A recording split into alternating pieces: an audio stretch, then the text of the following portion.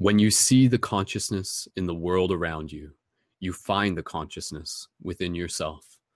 Aloha, cosmic students of this multidimensional universe. This is Brendan, aka Skull Babylon, aka Skull the Wolf, Wolf Shield, joining you once again for another very exciting live broadcasted edition of Paradigm Shift Destiny School. Tonight's topic being the consciousness of animals. So thank you guys so much for tuning in. As per usual, this is a live broadcast on behalf of ParadigmShiftCentral.com, a real world interactive game to help shift consciousness. And as per usual, we got some amazing people with us right off the start of this broadcast. So I'm just going to invite these people to be able to unmute their microphones, and let's just make some animal noises and say hello to all the beautiful people tuned into this. So guys, with your microphones turned up, make some noise, make some animal noises, send some love. So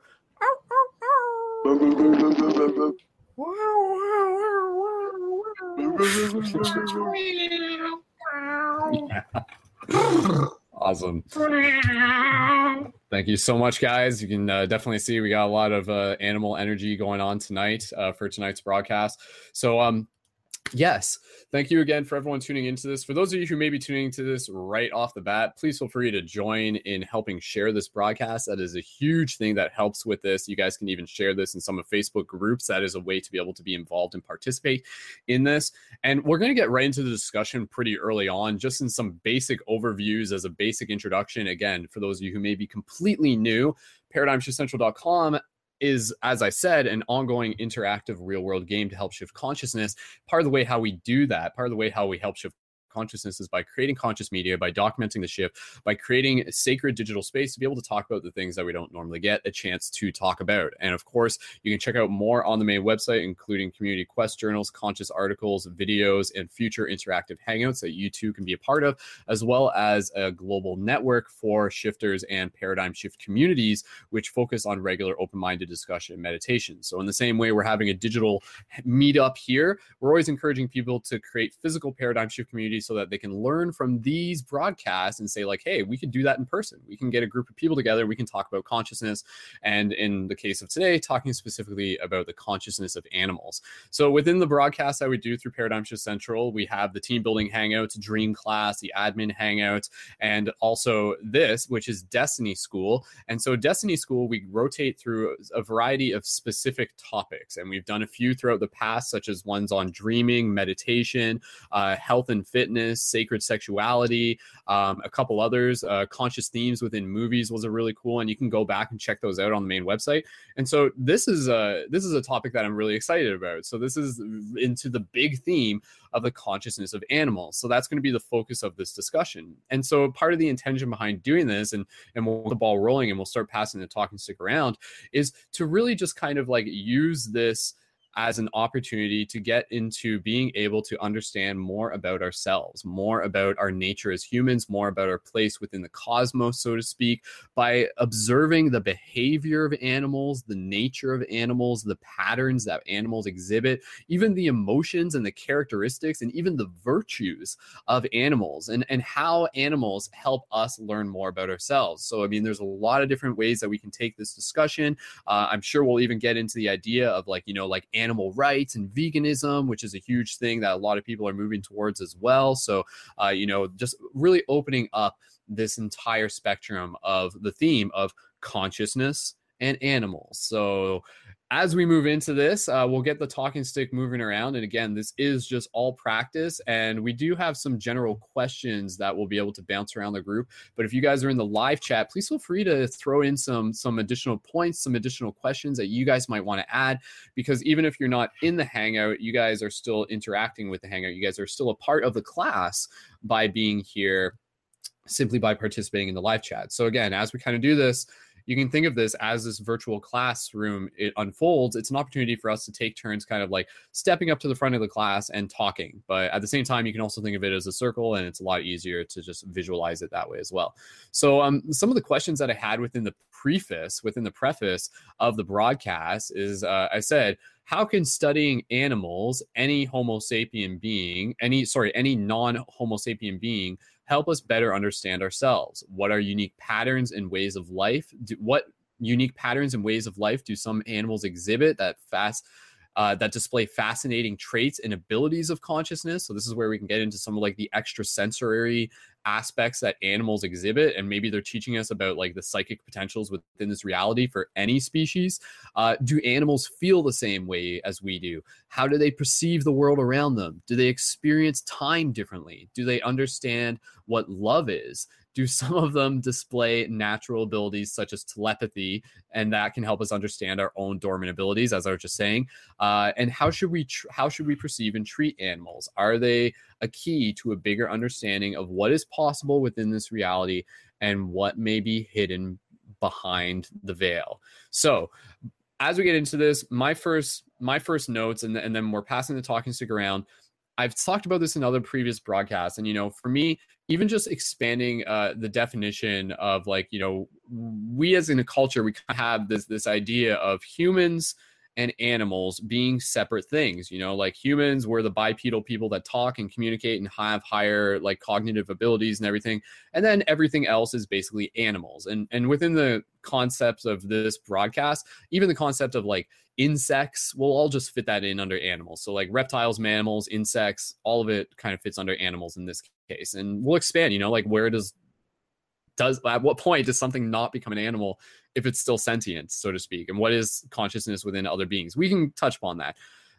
So one of the things that I've said in other broadcasts that's really sort of shift my own paradigm is basically this idea of flexing the definition of what human means. So for those of you who may not have already heard this, I'll just repeat it again. But the word human to me encapsulates the concept of animals as well. Like when I think of human, I think of any sort of vehicle that consciousness can work through. And so that is the idea of human, the word human, literally being thought of as the hues of mana. And again, hues being spectrums, colors, shades, mana being this universal energy that we are all a part of. So yes, us talking here with our fingers and our eyes and our cognitive abilities, we are humans. But it's interesting to think about the idea of how animals are also humans as well. But in this concept, we'll be referring to animals with the term animals simply for differentiating them between us, but understanding that both are very essentially human. So, within this, let's pass the talking stick around, and we'll just kind of allow the conversation to go wherever it needs to go wherever it can, and really just thinking about this as practice. And thank you again, everyone, for tuning into this. And yeah, we'll get into some other stuff as we go through this broadcast. I will just say, if we can get some Team Patreon signups during this broadcast, that is a huge bonus. And of course, you can find the links for that in the show info, and that helps support the ongoing production of the Paradigm Shift Central project. And that's at patreon.com/paradigm, let me retry that. Paradigm Shift Central, patreon.com/Brendan Culleton. And you can also find it in the info for this video on YouTube. And there's like a card thing on the YouTube video that you can click. That makes it really easy. So yeah, we got a few people into the chat. So I want to be able to just like invite you guys to share why you are drawn to this topic.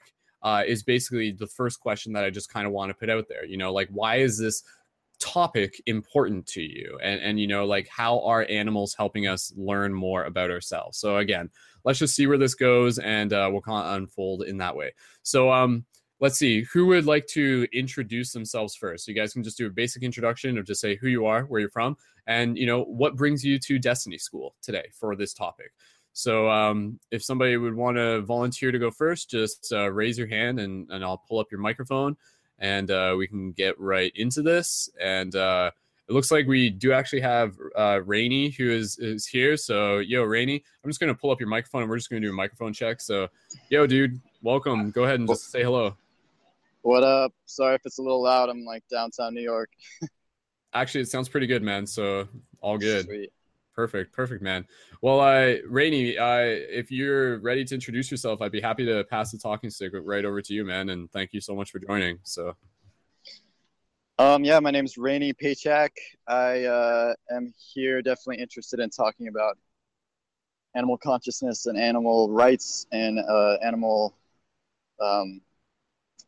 just anything animal. Let's do it. If don't eat them, yeah, that would be really sweet if people would stop doing that. So I have a YouTube channel called Symbiotic Solutions. I've been pretty inactive on it lately, but it's all about mostly healthy eating and stuff like that. But mostly it's the idea is anything symbiotic. I think we as humans should be symbiotic, with a symbiotic relationship with nature and animals and plants. And I think that's our most healthy way of living. I think it's the most ecological and animal friendly way of living. And we get to eat lots of fruits and vegetables. So it's the most healthy for ourselves as well. In terms of animals, I think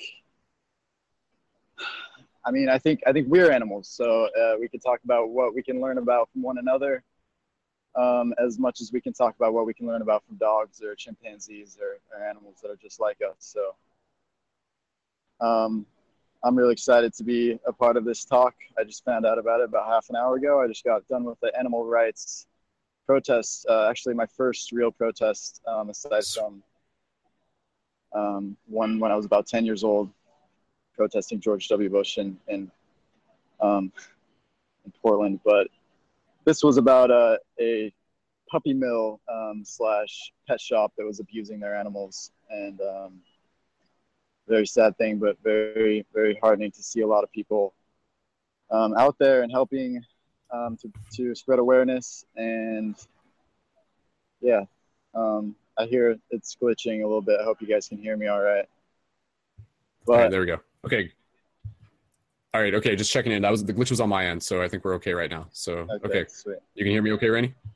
I can, yeah. Okay, perfect. Sweet. All right. Yeah. Okay. So, yeah, man, I'd love to just kind of be able to pick your brain for a second, since we've gotten you here just in time and everything. And just give me a heads up. How long do you think you're able to stick around for? Because I know you're in the midst of an adventure. So I got a bike back about 15 miles back home, but I'm all here, man. Okay, I'm here. Cool, man. Sweet. For sure. Awesome. Yeah. And so again, let me just kind of just allow people to be, for those of you who don't know Rainey already, he's been involved in past Paradigm Shift Central broadcasts. And his YouTube channel is definitely something you're going to want to check out. He's got a lot of high quality videos that he does, and we'll include those into the show notes as well. And Rainey is a constant advocate of not only like encouraging people to eat healthy, but also to be able to eat consciously. And he's constantly like phrasing and creating dialogue and discussion and discourse on through his Facebook that is slowly but surely helping people become more aware of the food that they're eating, and evidently moving them towards a more plant and fruit based diet. But yeah, Rainey, I mean, I know you just kind of said that, but like I just kind of want to ask you, like, when did you really start getting passionate about the idea of like no longer wanting to see animals as just like food for the industry, so to speak? Like, was there a point where you used to eat animals for food, and then at what point did you kind of begin to recognize the consciousness within animals, so to speak? Man, if I have to pinpoint a moment, it was probably when I was tripping on mushrooms when I was 14 years old. But that's when I kind of realized that we are animals, and anything that we have in common with animals is I mean, we have way more in common with pretty much any other animal than we have not in common with them. So when I realized that we are animals, I realized that animals are us, and the vast majority of them are very conscious and very smart. And so this was about 10 years ago that I actually went vegan. I had a vegan friend that was like, dude, when are you going to go vegan? And I'm just like, yeah, no, I should. And it was about when I was 18 years old, I went vegan. I think I saw Earthlings. I was really learning about conspiracy theory and stuff like that, and learning. I saw Earthlings, the documentary about animal slaughterhouses and fur and everything terrible that we do to animals. And I went vegan. I went raw vegan.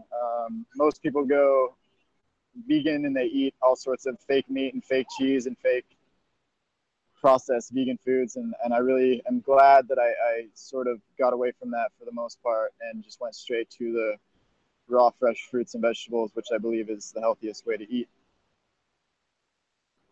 So, yeah. Cool. Awesome, man. Sweet. Well, definitely thank you again for being here. And I know there's more stuff that we'll be getting into. So let's just go through a couple introductions. And yeah, well, again, thank you, Rainey, for rocking it, dude. You're doing awesome stuff. So My pleasure. awesome, man. So are you, dude. Thank you. All right. Okay. So go team, and let's keep passing, talking, stick around. So again, let's just kind of say like who we are, and like what brings us to this class. Why is this class important to us? And then any sort of like general ideas that maybe you want to put out there to the group. So we got Brian, we got Jam, and we got Kyle. So if one of you guys just wants to raise your hand real quick, and I'll pull your microphones up. Brian. Okay. Cool. So Brian, passing it over to you. Welcome back to the broadcast, and go right ahead, brother. Thank you. I'd like to talk about just, converse with everyone here. I want to talk about like chirping and talking and singing versus rapping, the connectivity of how we all communicate with one another. With bats and bats and dolphins, it's sonar and so forth. But you can give a paintbrush to an elephant and they can paint a picture. And they say parrots are as smart as 6-year-olds. They have the equivalent intelligence, and dogs, for that matter, have the equivalent intelligence of 2-year-olds, and they can recognize certain phrases that you're saying. And there's a loyal gene with dogs, I guess they're talking about, where it's able to like understand humans, like just how we do with emotion, like we're looking at our face. But I don't know if that's just a bias, and I don't know if it's an actual gene or not. I don't know a lot of everything, but. Paint a picture, and they say parents are as smart as 6-year-olds. They have the. Oh, someone's got it on Facebook live chat or something. Okay. No, sorry about that. Keep going. Yeah, I know. Yeah, there's like for example with birds, they make mating calls, right? And it's a certain enunciation to the world. But they also, I just saw a bird went chirp, like curved its chirp today, and I saw it throw the bird in the other direction. Like it used like this amazing language to know where to fly to next. It was 2 robins looking for a worm, sticking out of the ground. And another funny thing, right at the same house, right at my house, there's a alarm clock that we have that slowly wakes us up every morning, and it chirps. And I found it interesting that the birds outside started imitating it as well. Like it wanted to communicate with the alarm clock, and I think it likes the dawn aspect, how we wake up at the same time, just like how roosters crow, in the morning. I'm talking a lot about birds, but there's also insects. A lot of people don't respect invertebrates, and they have a different mindset. They think as a colony. They have a hive mind, just as we adopt it towards the internet, where we have a hive mind. It's very interesting, intelligence and the way that we communicate. I think anything that's living, you could even consider a virus as living, but it's such a parasite that it needs another life for it to live within, for it to survive. But I don't know. What are your thoughts? I'm just getting the ball rolling here. Totally, man. Yeah, those are some key points there. I think it's really interesting when we start observing the intelligence of animals, because again, like we commonly value and sort of like measure intelligence based on our own intelligence, based on what we're used to, based on our ability to like build a vehicle or create a computer or to create art and stuff like that. But again, like animals have their own form of incredibly complex intelligence that is relative to the systems that they are naturally a part of. So like you were saying, their forms of language. I think it's so fascinating that we consider ourselves so advanced, yet we are unable to actually understand the full language of another being. And oftentimes, again, I think that's because we sort of like position ourselves as being, as our language being superior. So it's just like, oh, they're just making noise. But I think we often underestimate how much the actual like density of a single like bird chirp can actually contain data wise that is being transmitted and received by other birds in the area. Like, I think it's easy for us to look at it as being something simple, but I think the reality is that it's actually far more complex and dynamic. And there's even something I was going to mention about dolphins and relative to their sonar waves. And I'm going to get into that later, so we'll save that. So yeah, we'll keep passing the talking stick around. But Brian, is there any other thing that you want to mention? Because those are some key points, and I think we'll get back to those later. I would like to talk for 1 minute on us being animals again. And I think it's so true. I look at, we are just at the cusp of evolving biologically, where now our memes, which are genes that are memories. Richard Dawkins coined the term in 1972 in his book, The Selfish Gene. And, we have internet memes where they have the same thing all the time, like, same picture, different caption. But with real memes, it's a television screen that starts from black and white to color to 1080 to 4K. And it's evolving outside of our body. So is language, so is everything. But we're 98% chimpanzee. We have just dexterous enough fingers to manipulate things around us, to build tools better than chimpanzees. If you look at our feet, we evolved quicker than what we would ordinarily to walk on the ground normally. Like we wear shoes. It's a meme that we invented. And so now our feet are soft in the bottom. And look at our toes. They were once hands at some point, but now they're used for balance. So it's just like dolphins and whales having fingers within their fins and flukes. Just their fins, excuse me. It's the same concept. We're all evolving. We're all on this planet together. And I think that what we need to focus on is not so much, appreciation of the animals. It's like, how do we break the normality of just talking to people like we're one with everyone? What do you consider conscious? And I'll talk about it later, but there's AI. I wanted to talk about AI being conscious. Mm-hmm. So I think I had the talking stick for a while now. I think we can pass it to someone else. That's perfect. Thank you, Brian. That was wonderful. Thank you. Awesome. Yeah. And again, like within this conversation, it will make sense for us to just kind of even address the idea of what is consciousness. So, I mean, that's something we can kind of just begin to explore as well as we get into this as well. So let's continue to bounce the talking stick around. So we have a couple players still who are in the circle who we have Jam, we have Kat, and we have Kyle. So if one of you guys just wants to raise your hand, and you guys can introduce yourself next. So we'll bring it over to Jam first, and then Kyle, and then Kat. So Jam, welcome to Destiny School, and again, just say who you are, maybe where you're from, and what brings you here, and anything about this topic that you'd like to share with the group. Hey guys, I'm Jam from North Carolina. What brought me here? I've been meaning to come and join the discussion for a while now, get some practice in. Animal consciousness. What I was thinking about, I didn't really have anything to say. I was just going to kind of listen, but there's some pretty interesting, I like what Rainey brought up about like veganism and stuff, because I've been slowly changing my diet this year. I've been changing a lot of habits this year, and diet I'm finding is like the next big one. So I was actually looking up videos of veganism and like how to, I stopped eating red meat, and then I like down to chicken, and then the chickens, I'm noticing that's still messing me up. So I'm like, all right, I got to put together a master shopping list and change this stuff. But so just hearing that's kind of giving me the next, all right, that was a synchronicity. I'm going to start working on that next. But other than that, I was thinking about cats and like how some animals can see like, I guess like stuff that's not there, kind of beyond the veil. Like a couple of years ago when I was really into my depression and I was drinking a lot and I definitely had some bad vibes going on around me, my cat wouldn't even come into my room with me. And if I brought my cat in my room, he'd run to the door and like be meowing and like looking around up at the ceiling. Like it could see something that wasn't there. So that, I mean, at the time I was just like, whatever, but thinking back on it now, I'm like, I wonder what can they see that's not there that I can't see, that eventually I could feel, and that was actually the room I'm in right now. And, since then this is where I do all my spiritual practice. This is where I burn sage and stuff. And now the cats come in here and they love being around me, and, they cuddle with me up on the futon and everything. So I don't know. That's what I got to say about animal consciousness.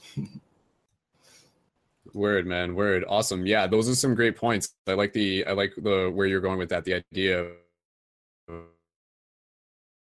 that our normal perception, yet outside of our normal. Maybe they're not totally outside of our perception, just outside of our normal perception. And that's where, yeah, you hear a lot of people talking about the idea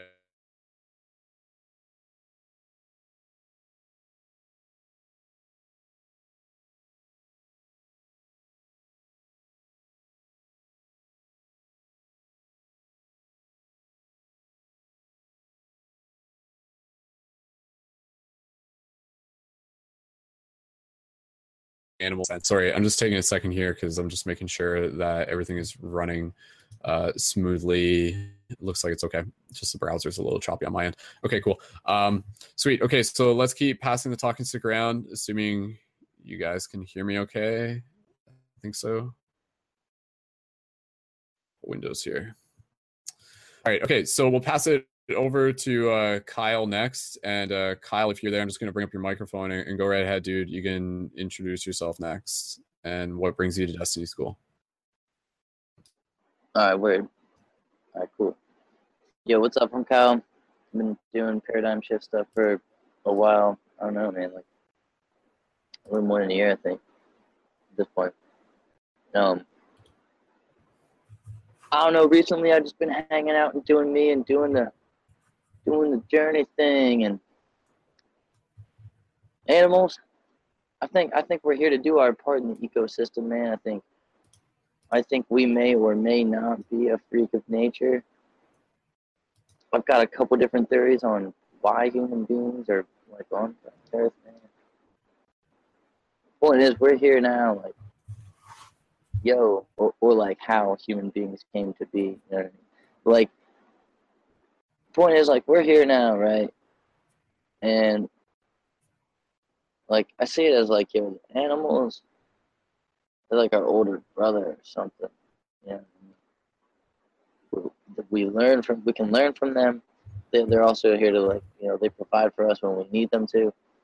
I think it's just like us playing part in the ecosystem. It's all part of the balance. You know what I mean? I don't think it's like unhealthy to consume like animal and use animal for things. I don't know, man. Like, I definitely think there's a huge difference between like what you could hunt and what you could buy. There is a huge difference. I don't know, man. If you ever eaten like some good venison and it's really like very sweet compared to like, you know, like beef you would buy from the store, that's kind of like, I don't know, it's just like a tailored taste. But it's, you know what I mean? Like, there's definitely a difference, but you would have to have eaten game as opposed to like bought. You know what I mean? I don't know. I think we're here to just do our part in the ecosystem. We are masters of our environment in a different way. We have a greater level of consciousness and communication. We have an ultimate, you know, ability to completely redefine and change the environment that is around us, like, in itself. We're the only thing that can do that. That's on Earth. You know what I mean? Mm-hmm. Yeah, man. I like what you're saying there. The idea that animals are like our older brother. Because I think the idea of like seeing them as, you know, like kin, as seeing them as equal and stuff like that is, you know, the overall theme of this. But yeah, like the idea of older brother. Sorry, I'll pass back in real quick. Is what I visualize there is the idea that like they've been here longer than us. You know, like we kind of forget that, and so just because they've been here longer than us doesn't mean they're less than us. In many ways, they've actually got a lot more figured out. And I think the very simple thing, and we'll get into this, animals are here to humble us. Animals are here to help us deconstruct our ego in a lot of ways. Kyle, go ahead. Pass them back to you. Yeah, 100%. Like you had some very good key points right there. I think animals are actually here to be humble. You know what I mean? And animals do humble us, because like when you witness like two animals going at it, or like if you happen to witness, you know, like an animal going after its prey and getting its prey, and seeing that kind of like violence in nature and that kind of like chaos in its own thing, and how like an animal would run up and hunt its prey and, you know what I mean, eviscerate it and do its thing. You know what I mean? That's a pretty scary thing, you know what I mean, for most people in the world to see. You know what I mean? So that is actually a pretty humbling thing in itself. You know what I mean? Because somebody would, you know what I mean? It's like a tragedy. It carries a lot of pain and anguish. There's a lot of, you know what I mean? There's a lot of violence in the gore, but it's humbling. It puts us in a perspective and in a place and it kind of reminds us of our mortality, you know what I mean? Because we kind of tend to get mixed up, especially in today's age, where we're like, think that we're invincible almost, you know what I mean? Sometimes we need to remember we're the same thing as that. We're that same flesh, you know what I mean? It's, you know what I mean? Like, it's a dangerous place. And the fact that we can exist and we can create safety and stuff around us, like physically, you know what I mean? Protect us from the environment. You know what I mean? We're very we're very like susceptible thing to the environment. We've changed that way because we have a basis on our technology and our ability to completely change this environment. But when you look at animals, they're really tough. They're a lot tougher than we are. You know what I mean? They exist out there in that. We don't anymore. Every single one of us is on a different level of intelligence and connection to the cosmos and to the earth. And I think the animals just speak for the earth. I think, you know what I mean? That's why they're here. They speak for the earth. We just have a different level of mastery, consciousness, man. You know what I mean? And I definitely think that, but the whole older brother thing, that's actually something that I learned when I was in North Dakota at the No Dapple protest, John. When I talked to them, that's what they said, that because the buffalo is their older brother, and because that's like they provide for them, you know what I mean? Like in the winter, you know what I mean? Like it's hard to grow enough stuff to make it last, and even when you do grow enough, you know what I mean? More people are going to be coming along anyway. Like, you have to have a livestock to survive. You have to be able to, you know what I mean, have something that's going to survive all the way through the winter that you can, you know, eat. You know what I mean? Mm-hmm. Like yeah. That is the reason that we exist today, because we've adapted to that. You know what I mean? So I don't think it's wrong. But like I said, it's definitely like a boundary. It's definitely a fucking, you know what I mean? Yeah. I like, sorry if you don't mind me jumping in, Kyle. Oh no, yeah, you're good. You're good. That's good. I like what you're saying there again about like the toughness of animals. I think that's so true, is that animals are just incredibly versatile. And you're right, like any other animal, they adapt to their environment. Whereas we as humans, we take the often alternative route where we adapt our environment to us. You know, like it's just like, oh, I can't survive out in the woods. I know, I'll build a house, you know, I'll build a comfort and stuff like that. Whereas like animals, they'll just like, well, looks like we'll just have to survive this monsoon season. Yet even still, they'll probably like build like some sort of like actual like comfort for themselves as much as they can. They'll hunker down one way or the other. Yeah, absolutely. They do what they need to survive. And again, like this is where I think you get to this idea that animals are by nature very intuitive. They're very close to source. They're very, you know, like whereas we as humans, we often get into this place where we our higher cognitive abilities, the neocortex at the very least, if we just want to think about it as that, often gives us this ability of what we can recognize as free will. Yet it is also this opportunity to sort of doubt our intuition. Yet I feel that animals don't necessarily do that. They don't really sort of doubt. They kind of have this like innate instinct that kind of comes through them.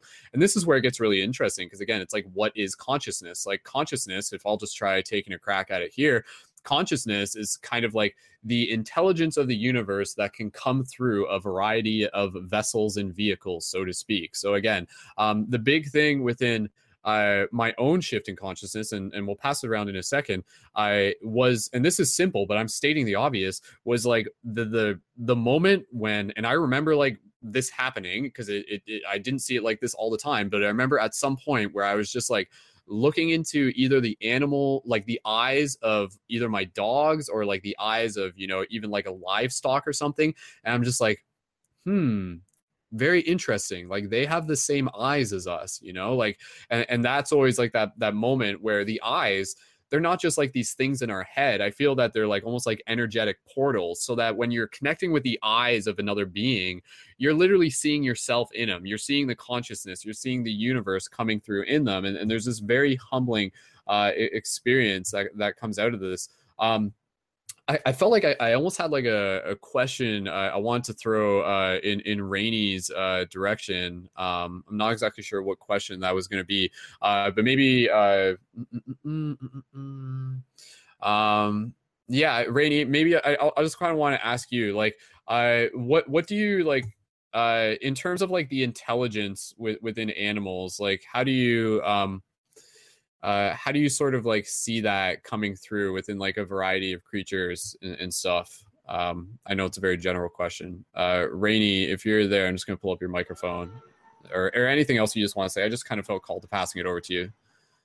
Sure. Yeah, I feel like every animal, I feel like any living being, whether it be plants or animal, has some level of consciousness. So let's say a plant, like a blade of grass, obviously does not have the same sort of consciousness as, say, a human, simply because it does not have the internal structure to allow it to have the same sort of experience. Like, it does not have eyeballs, it does not have teeth, it does not have ears or nose to smell or hear, you know. But it does have the ability to sense, and that's been proven. It has the ability to sense. It may not have the ability to feel pain, but it does have the ability to react to stimuli. And so if we're looking at, say, a blade of grass versus a human, everything in between, I do believe humans are one of the most are a very special species. So I guess that's a bit of ego for me to put us at the very apex like that. But I'm just trying to say, like, yes, there are beings in between, say, I don't know, a mosquito or something that obviously has a less of a processing power than our huge human brain, right? So I think everything has consciousness. Everything has a soul. It has a being that is inhabiting its body and experiencing what it is experiencing. But I do believe that the experience definitely varies from animal to animal. But with the things that really matter, which I believe is sort of like love for its family, pain, feeling pain, running away from pain or threat, building shelter or seeking shelter, you know, nestling up to its mother to suck its the breast milk, or to you know, as all mammals do that. I think we have, like I said in the beginning, way more in common with animals than we don't, and I think that is often overlooked. And we, as I did a moment ago, like to put ourselves on a pedestal and say we are the absolute apex of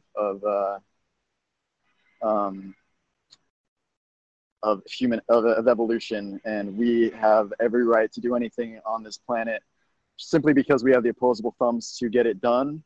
We have every right to do everything terrible and great on this planet, and I don't think that's necessarily right. I think we, with great responsibility, with great power comes great responsibility, and I think we as humans are not taking that responsibility seriously, or even at all, as we seem to think that we are entitled to whatever we want to do. I'm kind of taking that question off on a real big tangent there, but I think, yeah, man, I think all animals are extremely conscious, more so than we probably believe. As I forget his name, he was talking about bird calls, and yeah, man, just because we can't understand the language of the animal does not mean that animal is unintelligent. As we humans do to each other, we often go through xenophobia or racism or whatever, simply because we can't understand, or we don't understand something about another race. We tend to label them as subhuman, or as animal, as we have done to many races. We call them, we use derogatory animal names to call, as African Americans, we're called monkeys and terrible shit like that. So we tend to subhumanize. Yeah, you know where I'm going with this, but I think animals are extremely conscious, and they deserve respect, and they deserve to be free living beings, and to have their own life, and to live their own life, and to not be caged or end their life prematurely, especially from, fuck, I'm taking this in a whole vegan agenda sort of direction, but that's me. So yeah, man, animals are conscious, animals feel pain, animals are amazing. Animals are amazing. I dig it, man. Totally, dude. Yeah, man. And yeah, just kind of like going off what you were saying there, and thank you, Rainey. Just going back to the consciousness thing, you know, I just kind of want to explain this in a little bit of a different way, and then I'm going to read a comment from the live chat, and then we're going to pass it over to Kat. She'll be able to introduce herself, and then we also have Pandora, who's in here, and there might be a couple other people joining as we go. I think in some ways, you know, again, we sort of like value the worth of a sentient being based on the level of their consciousness, so to speak. But I feel as if like consciousness isn't something that is like some sort of quantitative mass that is inside of a being, but rather consciousness is like almost like a flow of water that is constantly going through a being. And so that being can be thought of as almost like a computer, like a processor, kind of what you were saying, Rainey, and even Brian was kind of alluding to this. And so like that's kind of the idea, is that consciousness is this thing that kind of exists everywhere. It exists outside and inside, and then it flows through, and then based on the dynamics and the intricacy of that vehicle, it allows the consciousness sort of be like displayed through the characteristics of that being. So yes, in the same way, that's what you were saying, Rainey, is that like grass is conscious in its own way because there's consciousness going through it, but the instruments inside the dynamics of grass molecular compounds and structures allows this consciousness to exhibit its characteristics in different ways, as well as with different animals and stuff like that. So absolutely. Again, this is all going back to this idea of, you know, like, yes, we are all interconnected, and as you know, as common and cliche as that is, it's just important to be able to again, not only practice having these conversations here, but to continue these conversations out into the bigger public spheres, because as we were kind of saying, it's weird because so many people have been brainwashed into this disconnection between themselves and animals. They have been led this story that they see as the primary narrative that, again, is a very ego-driven, and animals are here for food. They're here for, you know, our labor and things like that. They're just pets. They're there for our amusement. These are constant narratives that we're being subjected to, and it takes a lot of effort to kind of shift that paradigm, to go outside that box, to think for yourself, and to, again, experience this for yourself. And one of the great ways to do that is by like having an intimate connection with an animal, and that's something that we're all fortunate enough to have. We're all fortunate enough to have that through you know, a lot of experience with pets and everything. A lot of us, like, you know, why do humans always want to have pets and stuff like that? It's not like the animals are literally just there for their entertainment, but it's because they develop an emotional connection, and they actually develop a relationship, and they actually develop love between themselves and this animal, because again, you know, it becomes their family, it becomes their friend, it becomes their brother, their sister, it becomes their equal in a lot of ways. And I think so, again, as we kind of get into this topic, we can look at the different types of animals and what some of the different types of animals can actually teach us. So again, you know, we can talk about doggos, we can talk about catos, we can talk about wolfos, and some of the other things I was just talking about. We can talk about, like, you know, like flamingos. They have very interesting breeding habits. We can talk about apes. We can talk about the bonobo monkeys.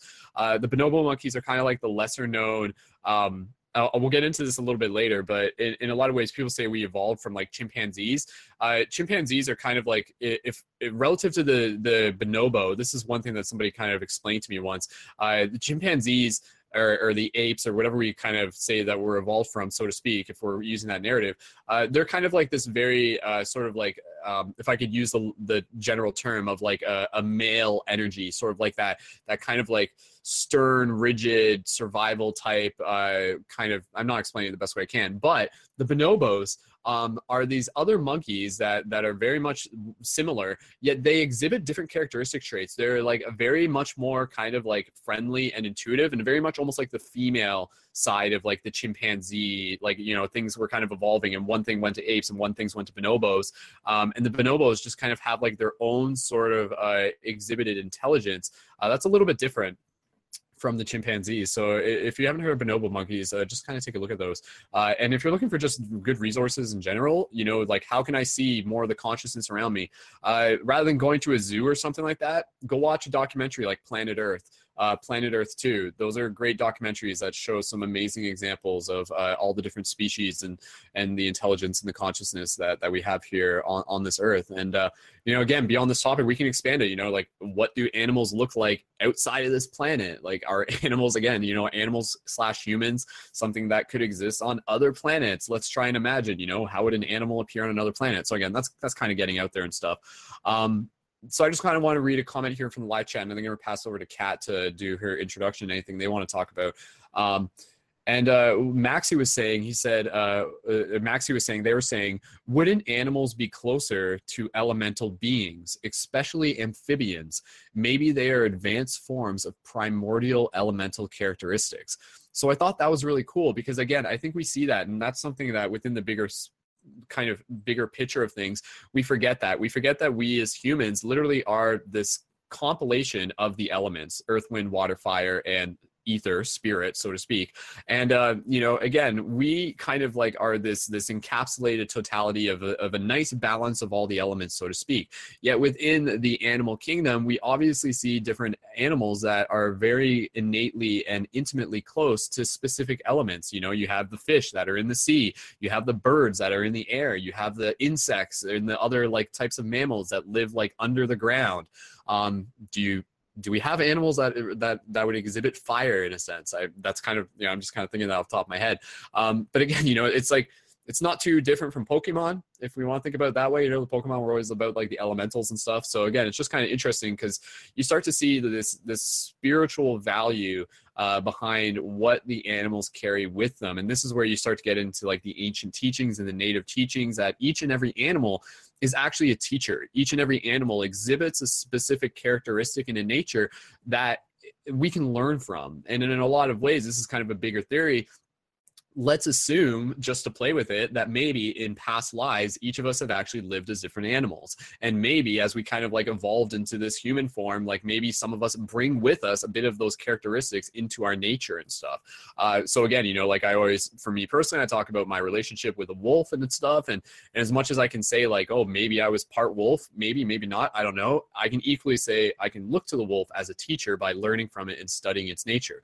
So within this broadcast, I'd love to take a look at some specific examples of animals and what are some of their teachings, what are some of their characteristics that we can actually learn from. Another thing that I did want to get into later into this broadcast is again, just like the one thing that we can learn from animals very intimately is some of the stuff that we don't always want to look at, but it's literally the topic of death. And this is where, you know, again, like Rainey was kind of talking about this and stuff like that. And I wanted to have our friend Abby on the show. Abby is a super awesome activist, and I'll make sure that you guys can check her out on the Paradigm Shift Central website. She's under the Patreons, but she like goes out of her way to go to vigils. Vigils are where they go to like stand outside of slaughterhouses, and then that's when the animals are coming in on the trucks and they bear witness to them before they go into the slaughter and stuff. And so again, you know, like when you're seeing an animal like that close to death, or like that sort of like fear state, that like just brings it to a whole nother visceral level. Or if you're with an animal, as many of us experience through having pets, when you have to like put them down and stuff like that, like there's a huge lesson in that when you can sort of be with them and the consciousness kind of like comes and goes and stuff like that. So I mean, without having to get into like super heavy themes in this moment, I do just want to say that, yeah, we can talk about that. We can talk about that within this broadcast, because there's an infinite amount of ways that animals are here to teach us. And I think, again, that's the important thing, is like, step back. What are they teaching us? there's a lot to talk about. So let's keep bouncing around, and we'll pass it over to Kat. So Kat, if you're there, I'm just going to bring up your microphone, and you can just introduce yourself by just saying who you are, where you're from if you want, and just kind of like what brings you to this topic, and maybe why is it of interest to you, and anything else you want to say. So Kat, go ahead and pulling up your microphone now. So whenever you're ready. Can you guys hear me okay? Yes, it sounds okay. Okay, good. Wasn't sure because I have my headphones in right now. So I guess I come with a lot of questions more than like answers, but I definitely am interested in this because I've always felt a strong connection to animals just by having a lot of pets as a kid. I feel like I've had like so many different pets growing up. Like I've went through like a dog, I've had a cat, I've had frogs, I've had a lizard, I've had a rabbit. Like I've had so many different types of pets. So I got to grow up with animals, and I got to like work on farms before and get to experience like what animals are like when they're living in that scenario. So for me, I like understanding a deeper symbiotic relationship with like the symbiotic relationship between like humankind and animals, and how that's always been like this thing that's happened and existed. And kind of, I think the biggest thing I'm really curious about and just understanding is the role in which animals have on humans' lives, and the roles that which animals have on human lives, and how that like factors into growth and healing. I was just out like a few hours ago, and I saw a man with his service dog, and just being able to like witness that, knowing that I was going to come and talk about this today, kind of reminded me of that. Just seeing that, like, whether or not you have like a physical disability or you need assistance, like animals have like such a profound healing on us, and it's vice versa. Like it applies to both ways. I know I've definitely witnessed a lot of through my own pets. And I'm kind of interested in talking about a bit about stuff that we already touched on around like different levels of consciousness within different types of animals, like not just animals that are mammals, but animals that like insects and bugs, and why we tend to like separate consciousness and why we tend to favor one over the other. Like I went camping recently, and I was with a couple friends, and I noticed that like one of my friends was about to kill a spider, and I was like, no, don't do that. Why would you do that? Just because it's small and it can't perceive things in the same way. So I think it's really interesting, Brendan, like you were saying, how we have like these narratives of like what animals mean to us. So I'm kind of interested in hearing about what everyone else has to say and any thoughts and ideas. I'm interested in learning about like what people have to say about diet and animals. I'm interested in kind of talking about like the innate knowledge that animals have within them, like in order to survive and kind of navigate throughout their own world. Prime example being like this bird's nest that I ended up gathering in my front lawn the other day. It's just really fascinating to be able to see like how animals just innately know how to create something. It's in their programming. And of course humans have that too, but we also have to like kind of focus a lot and try to figure things out. And I'm not really sure, but there's a lot I want to hear about. And just excited to be here. Awesome. Sweet. Thank you, Kat, for joining. And yeah, absolutely. Like one thing in just kind of like with what you were talking about there, again, just kind of like summarizing a lot of what we were talking about as well. One thing that somebody was just saying in the live chat, and I'll just kind of put this out there, and then we'll kind of we'll get into Pandora, and then we'll kind of get into some more general questions, is the idea of, is animal consciousness evolving alongside human consciousness? So I think that in itself is like a really rich question, right? Because it's just like, okay, we acknowledge that like we are changing, we as humans are changing. Are animals changing? Are animals like actually becoming in some ways like more self-aware? Like what does it mean for them to be sort of like, for their consciousness to be shifting as well? Like is it possible, and I'm just asking this, is it possible for an animal to kind of have its own spiritual awakening, its own spiritual revelation? And first thing that comes to mind is I just imagine the consciousness of a bear. and bears like are, again, you know, like very intelligent beings. And one of the things that they are known to do is actually to eat like psychedelic mushrooms. And so I think it's very just, again, trying to imagine the consciousness of a bear, and even not just bears, there's other animals, there's like foxes and stuff that do this too. But imagine just, you know, like an animal kind of like in a psychedelic state and just being able to comprehend, because and this is just kind of, again, I'm just kind of thinking of it as we go. We, you know, our self-talk, when we think to ourselves, there's like a voice that's inside of our head. What do animals have, right? Like they must have their own voice. And like what language does that talk in, so to speak, you know? Like we're kind of sitting there and we're just like thinking about things, and we can hear this like English talking voice. Like, does a dog think in barks, or does it think in emotions, or does it think in like varying degrees of yes and no's and maybes and stuff like that? Again, it's just I'm just kind of posing these questions because I think a big part of this topic and the concept of animals is that there is a mystery to it, and that's a good thing because that continues to drive us forward. And I feel like it is something that we are continuing to want to learn more about. Even just like in the idea of, again, this is just kind of a side topic, but the idea of animals dreaming is, again, another thing that I think is worth paying attention to. We see animals dreaming. We see there's something going on. So if we're talking about the bigger idea of when we dream, like a common thing we talk about within Paradigm Shift Central is the concept of like, yeah, your physical body's lying down, but then like your spiritual body, your astral body is literally like in the higher dimensional planes, the astral planes, and it's doing things and it's creating and it's learning. Do animals do that too? And I feel like they do. Maybe not necessarily all animals, because I feel that ability is kind of like coinciding with the ability of the vehicle to begin with. You know, do insects dream? Maybe not. Maybe because like the processing of that computer that they're in, the body they're in, isn't really meant for it, so to speak.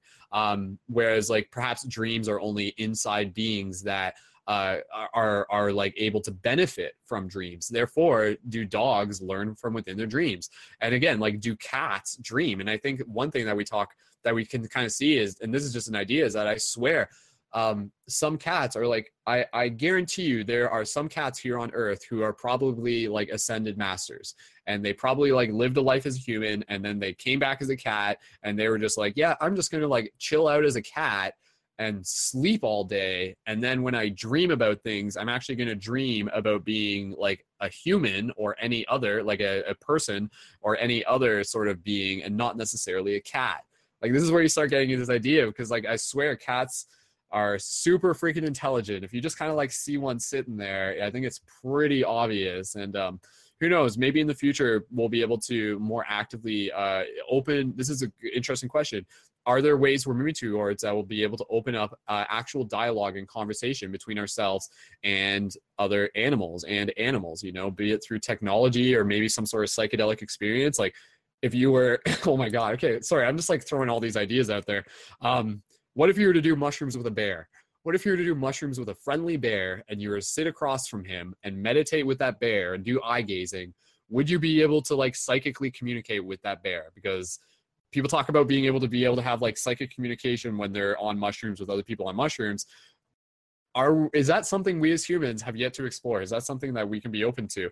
And again, I feel like even the natives, whether it was through a psychedelic experience, they had their own form of communicating with the animals. They would recognize the language of the universe through the animals' movements. You know, when like when the animals were migrating, that would mean that something was happening, or anyway, sort of like that. So yeah, I think looking into how we can establish better relationship and communications with animals is very important, because anything that we do on our individual personal scale is actually being like inputted into the collective totality as a whole. So yeah, see if you can like get a chance to like connect with some sort of animal, be it a pet, be it, you know, like a cow at a farm, be it a horse or something like that. Just kind of open up to that, because maybe all we need to do is show the animals that we're listening, and maybe then they'll start talking to us. Maybe they're waiting for us, maybe we're not waiting for them. So just a couple of ideas there. Yeah, thank you again, everyone, for tuning in. If you guys are tuned in live, it's 11:11 on the clock, and we'll keep bouncing around. Let's just take a quick, simple breath to just kind of get into a little bit of a moment of oneness, and then we're going to pass the talking stick over to Pandora, and we're going to keep the conversation going. So just inviting you guys to do a micro meditation here and just connect with your breath. I'm not going to really guide you through this, but just allow yourself to connect with the idea of being connected to animals, seeing them as equal, seeing them as consciousness. So just take a couple moments here, gentle breaths, connect to this moment of oneness. Go ahead.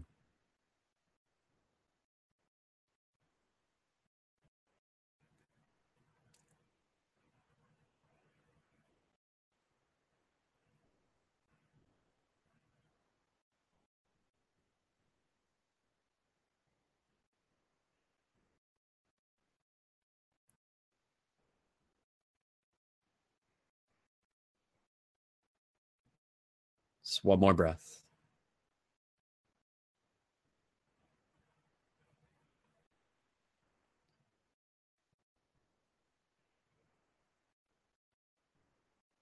Good. And continue to allow your breath to naturally unfold. Gently bring your awareness back to the circle. Awesome. So we'll pass the talking stick around. Oh, it looks like Pandora actually dropped, but if they're back, we'll get them back in to introduce themselves in a second. But yeah, so another thing that just came to mind, and after this, let's just open up the conversation wherever, and we'll co-create it. Are there some animals that meditate? You know, like I'm just thinking this out loud, and I'm thinking like, are there times when we see animals literally appreciating sort of like the aesthetics of the reality around them? So what I mean by this is, do we ever see animals like watching sunrises or watching sunsets? Do animals recognize beauty? Do they appreciate beauty in the same way? This is just an interesting question, you know, and I feel exploring that kind of opens up some interesting doors. So, okay, guys, I'm just going to allow the microphones just kind of be opened up. So, yeah, if anybody has any sort of particular topics that they just kind of want to bring into the discussion circle, please feel free to do that. I know, Brian, you had some points that you wanted to throw in the chat. So, Brian, if you want, we can pass it to you. And then, everyone's welcome yeah. to interrupt at any point. I don't mind at all. Okay, go ahead, Brian. And then, guys, as long as we're not just talking over each other, just kind of either raise your hand or leave a comment in the chat, and we'll moderate it as best we can. Brian, go right ahead, man. Okay, so I think with animals, like, they don't have the quick chirpness that we have with the memes that are words, you know, like they have their own language, but it's much more singing. So whales, you know, swoon or sing very slowly and have pitch and everything, but we talk chirp, chirp, chirp, chirp, chirp, and you know exactly what I'm saying. You know, it's as clear as it can be to our understanding of the word. So I think with animals, they can read emotions and they read gestures a lot better too. Like my cat will stare at me and know what I'm thinking, and I don't even know what I'm thinking half the time. I think about our consciousness and I question like how susceptible we are as animals. I noticed in advertising in terms of psychology, like in the 1920s, during the roaring 20s, most of the products in the capitalistic society we lived in had advertisements of functionality and durability, reasons you would actually want to buy a product or, you know, just, yeah. But in the 1950s, there was this scientist, this guy, this psychologist, that his name began with a W, and I'm sure a psychologist right now knows the name, but it has to deal with sexuality in advertising. And that is our animal instincts. And if you look at it today, look at a gum commercial, a booze commercial, a cigarette commercial, and a magazine ad or on a radio station, you know, just the catchy tune, "You should be driving a Kia," is playing all the time on the radio over here. And it's interesting how we're susceptible to fall into the trap of wanting the void, you know? And I don't want to be so negative. I'm going to go on from there. Just, you know, I'm welcoming anyone to talk about these subjects and bounce back ideas. And with everyone else's subjects, I'm writing down everything as I'm going along. So adaptation, we're all in this field together. Bonobos are apes, and it's cool. Like, we're all existing. So it's a thought process to really think about. If you are the last in your succession, if you're the last male or female, you know, you didn't have kids, you are the last male or female in that branch of existence. And so you're the last animal to exist in that existence. you know, like in terms of current consciousness. I'm fascinated by DNA. It's its own language, and there's hiccups in our DNA. If you cause a problem in DNA ordinarily, like it causes cancer, or at birth it can cause physical handicaps. With also DNA, we evolved to accept viruses. There was a study done on flies. I think they're just ordinary house flies. I got another study on fruit flies I want to talk about. I'll talk about some other time, but the flies I want to talk about. I'll talk about the fruit flies first. There was a study of this black licorice smell that the fruit flies were put into tubes, and there was the fork in the road in the tubes. And one side of the tube allowed them to go to the black licorice smell. The other side of the tube let them just exist in a neutral smell. The first generation of fruit flies went to the black licorice smell, and they were electrocuted mildly. They weren't hurt supposedly, but you know, in science, a lot of animals are hurt, unfortunately, with the animal cruelty. But excuse me, the next step after that was the next generation of fruit flies. They kept doing it generation after generation, so memories were actually learned in the DNA from this study, and there's proof of it. And then another thing that we have to consider with animals and the flies too is in the fly DNA, the housefly DNA I was talking about earlier, they found this virus in the DNA, and they didn't understand why it existed, and they figured out ultimately that that this fly incorporated the virus in its DNA in order to survive. And so with us, we have that same fly virus DNA, and it's a common ancestor is what we found out. And that's what's kind of mind-blowing about the whole thing is like life existed, I think, for 1 billion years on this planet. Or no. Yeah, I think it's 1 billion years, and I think our planet's existed for 4 billion years. And life, it's crazy how we actually cause differences on our planet. We have just recently caused with climate change this higher carbon dioxide, and that's mostly caused by methane and nitrous oxides from livestock more so than it is automobiles. But yeah, that's about all the notes I have for now. I can keep talking. I have other notes too, but I didn't look at them. But anyone who wants to jump in can jump right in.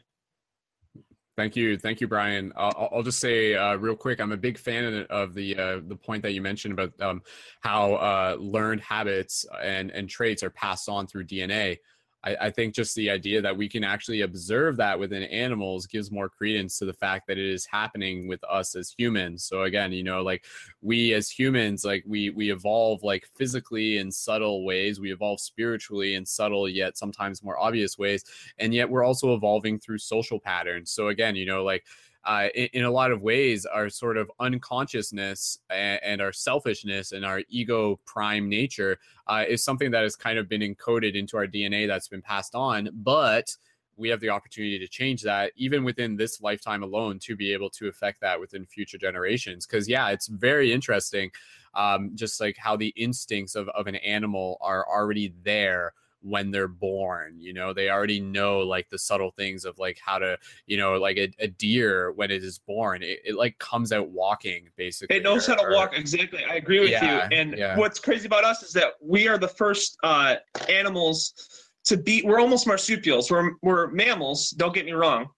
And marsupials are a type of mammal, and oftentimes most of the marsupials in Australia, because that's how they evolved, that branch evolved that way. You know, there's koalas, kangaroos, wallabies, wombats, so on and so forth. On our side, there's just like the ugly possum in North America, and there are cuter possums in Europe, from my understanding. But our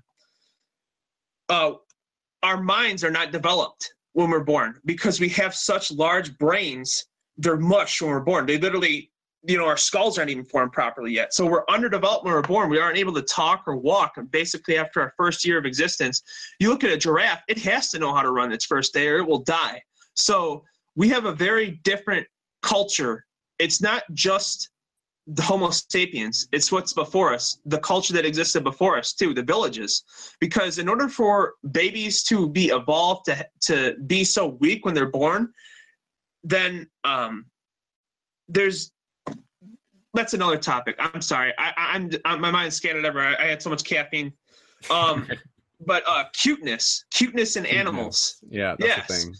That is a thing, and it's usually with the young. It's usually with certain animals that we find have attributing factors to it, like dogs or cats or whatever, parrots or whatever. Those are what we keep as pets. But the cuteness of animals is a survival technique deep ingrained in our instincts to actually take care of. You know what I'm saying? So let me look. I'm willing to pass the mic, but I do have other things I can talk about. Perfect. Yeah. Well, let's save them, and those are some key points there. Absolutely, man. Awesome. Sweet. Okay. I was just gonna say one thing as we're kind of doing this, and I know we're kind of, you know, we're there's a lot of topics that are kind of happening parallel to each other here. I just want to mention one thing, and then just opening up the conversation to anything else you guys want to add in or any questions you might have for the group and stuff. There's a comment in the live chat, and someone was just mentioning the 100th monkey effect relative to the DNA changing. So again, you know, that's the thing. That's an idea that we observe that is not just something within animals, but is something within humans. And again, I think a lot of people are familiar with the 100th monkey effect, the idea that there's like 2 islands with monkeys on them separated by water, and then on one island the monkeys learn how to use tools to like open coconuts or clean coconuts and stuff, and then the other island of monkeys learns how to do this within like their own like timeline without actually physically being in like correlation to the first monkeys. So it's almost as if like it was as one group learned it kind of went into the collective conscious cloud, and then it came into the other culture of monkeys as well. So again, it's just kind of going back to interconnectedness. As we learn things as humans, it goes beyond you know, just like the physical notion of teaching things. It's almost like a subtle thing that kind of just begins to come through us culturally. I wanted to go back to the bonobos though. One of the things I was talking about with the bonobos. So again, bonobos are still a type of ape, but they're a different type of ape than what we're used to. We don't really see much about them. And I think it's interesting that we don't see much about them, because what's different about bonobos is that with the bonobos, the females are actually in charge. And the females, if there's like a male chimp among the bonobos who who may be getting out of line or harassing a female, all the other females gang up on that male bonobo. And so it's like this idea of like, you know, like solidarity and leadership, and the bonobos are very affectionate. They're very like polyamorous, if that's the right term for bonobos. They're like very like promiscuous and stuff, and like sex and food is like a big part of their lifestyle and everything. But they also have like a very dynamic and a rich structure to the way that they live. Again, that I feel is very much something that just by observing it, we can start to kind of like see other patterns within culture and stuff. So I wanted to get stuff later. I wanted to talk a little bit more about like wolves and everything. There's something I've mentioned in other broadcasts about like the teachings of the wolf and stuff, but we'll get to that a little bit later. So just opening up the discussion circle. So anybody who wants to take the talking stick, please feel free to do so at this point. So I'll just kind of pull the microphones up, or you guys can just kind of raise your hand so I can see if anybody wants to say anything. So either Jam, Cat, or Rainy. Rainy, go ahead. Anybody else jump in after? Go ahead, Rainy. Well, I don't know exactly what I want to talk about, but I guess I'll talk about the bonobos and chimps and stuff, because I think they're obviously the closest to us, and we can learn a lot from them because of that. Not that we can't from other animals, but like you said, they live in a matriarchy, so they have the females leading the pack. And chimpanzees live in a patriarchy, and they have the males leading the pack. And like you said, the bonobos are much more peaceful, and the chimpanzees are much more aggressive and much more violent, and they eat much more animal flesh, and they have rituals where they're really quite violent, and I would argue illogical. And I think that's something that we suffer from, not necessarily because we live in a patriarchy, but I think that there's something that's been written in basically virtually every culture on the planet, saying that the patriarchy and the aggressive nature of humans and the very illogical and superstitious and violent, and just incredibly violent nature of humans is largely due to the fact that our brains are literally shrinking, and our ability to really use our brains in the way that they may be meant to be used. Basically, we're using only the part of our brains that is extremely left brain, extremely violent and competitive. It's like our brains are devolving a mammalian, simplistic neocortex that we often pride ourselves to say that we have evolved past into compassion and empathy and all these things that we attribute to being human. I know that was probably hard to follow, but I've been working with this independent researcher. His name is Tony Wright, and he is basically the human brain and the developmental windows of the human neural system and how we began to grow such a large brain and why for the last 200,000 years shrinking. And this does parallel a little bit in the bonobo and chimpanzee paradigm, but I think that's just sort of a validation that it's happening to other species. Basically, I believe, and there's tons of data to support this, that this is all happening to us because we left the Garden of Eden or the forests of Africa or the place for evolution for millions of years to live elsewhere, and thus our diet changed and our lifestyle changed, and we became more competitive because our environment was much more harsh. But the main thing is that we stopped eating the diet that we evolved on for millions of years, which is essentially a frugivorous, fruit-based diet. And this is why our closest relatives are the bonobos and the chimpanzees, who eat primarily fruit and primarily greens. And they obviously have a similar digestive system and physiology as we do. But what I'm trying to get into is that I think it's not only extremely important that I think the reason that I'm sorry about all this noise. I had to find Wi-Fi because I ran out of data, and I'm right next to the street. But I think the reason that we feel compassion towards animals and feel this oneness towards other animals is because that is our original state of mind. That's the state of mind that we developed in millions of years through a symbiotic relationship, through plants, through our environment, with animals. I believe we had a symbiotic relationship for the vast majority of our existence,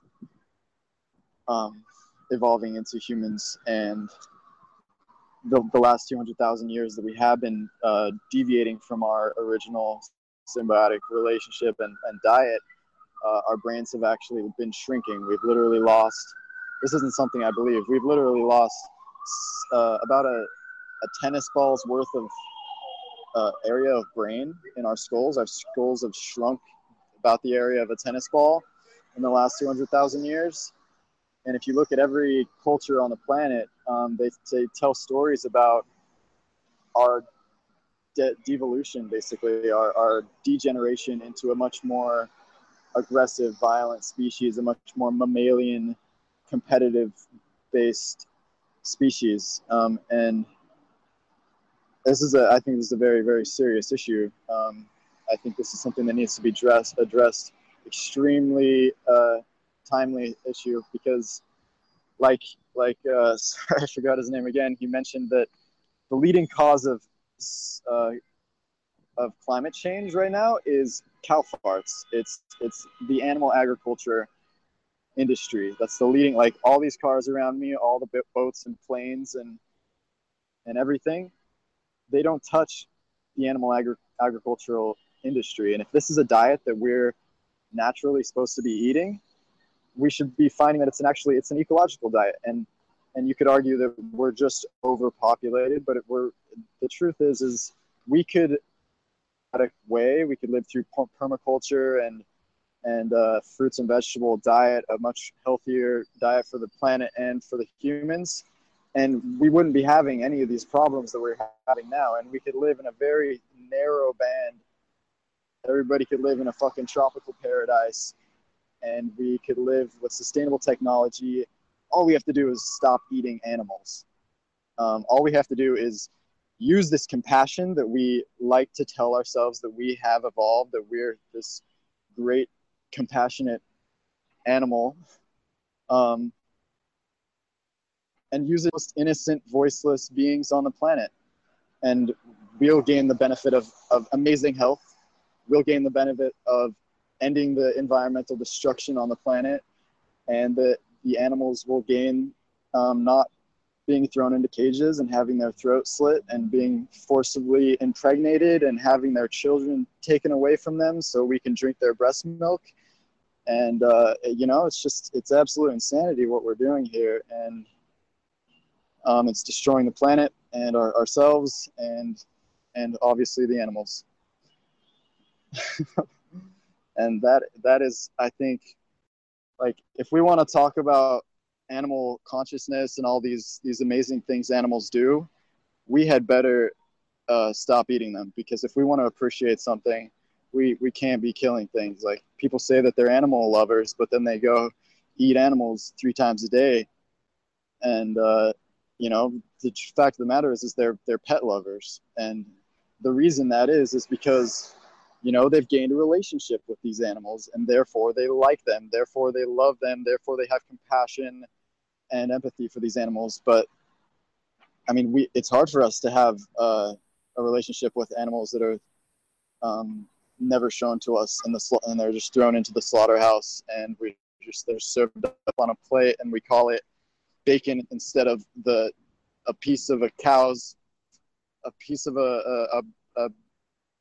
pig's ass, or a piece of a cow's fucking leg. We use all these euphemisms to try to disconnect us from the fact that we're eating the decaying flesh of animals. And if you show any of these pictures or tell any child what we're doing to these animals when they're children, they will cry and they will become vegetarians on the fucking spot, and they will never allow themselves to be a part of this, and they'll be upset with their parents for making them a part of this. And we are compassionate beings from birth, and we're just brainwashed to do this shit. And I'm getting obviously really sick and tired of it. And the fact of the matter is we're brainwashed. So all these angry vegans that are really abrasive and really rude to other people, they need more compassion for people, because the fact of the matter is we've been brainwashed. We're not supposed to be eating these animals. We don't want to be eating these animals. Well, we think we have to, and we don't. It's the exact opposite. The Cancer Institute and the Diabetes Institute and all these institutes are in cahoots with the meat and dairy industries, and they know that diabetes is caused by a high fat and high protein diet. They know that cancer is caused by acrylamides and processed meats. They know that meat and dairy are killing us and causing these diseases. But if you look at their websites, they on their meal plans, it says meat and eggs, meat, cheese, and fucking eggs. Every meal, you got to eat this shit because it has protein. It's this outdated propaganda that was created in the 50s from the meat and dairy industry, paying billions and billions of dollars for us to be eating these poor beings. And I'm sorry I've hijacked this and turned this into a vegan rant, but I'm really not sorry, because I, for 10 years, have sat back and been very soft and been very passive, and just kind of been an apologetic vegan, saying, oh, it's all right to do what we're doing. But no, we're destroying the planet. And if you look up any animal rights videos, you'll see that what we're doing is absolutely horrendous. And I know that you would not stand for it. I know everybody here is compassionate, and they have respect for beings for sentient life. And I'm sorry if this seems a bit harsh, but I think this needs to be spoken about, because it's the leading cause of whether you believe it or not that it's good for us, or whether you care about animals or not. It's the leading cause of environmental destruction.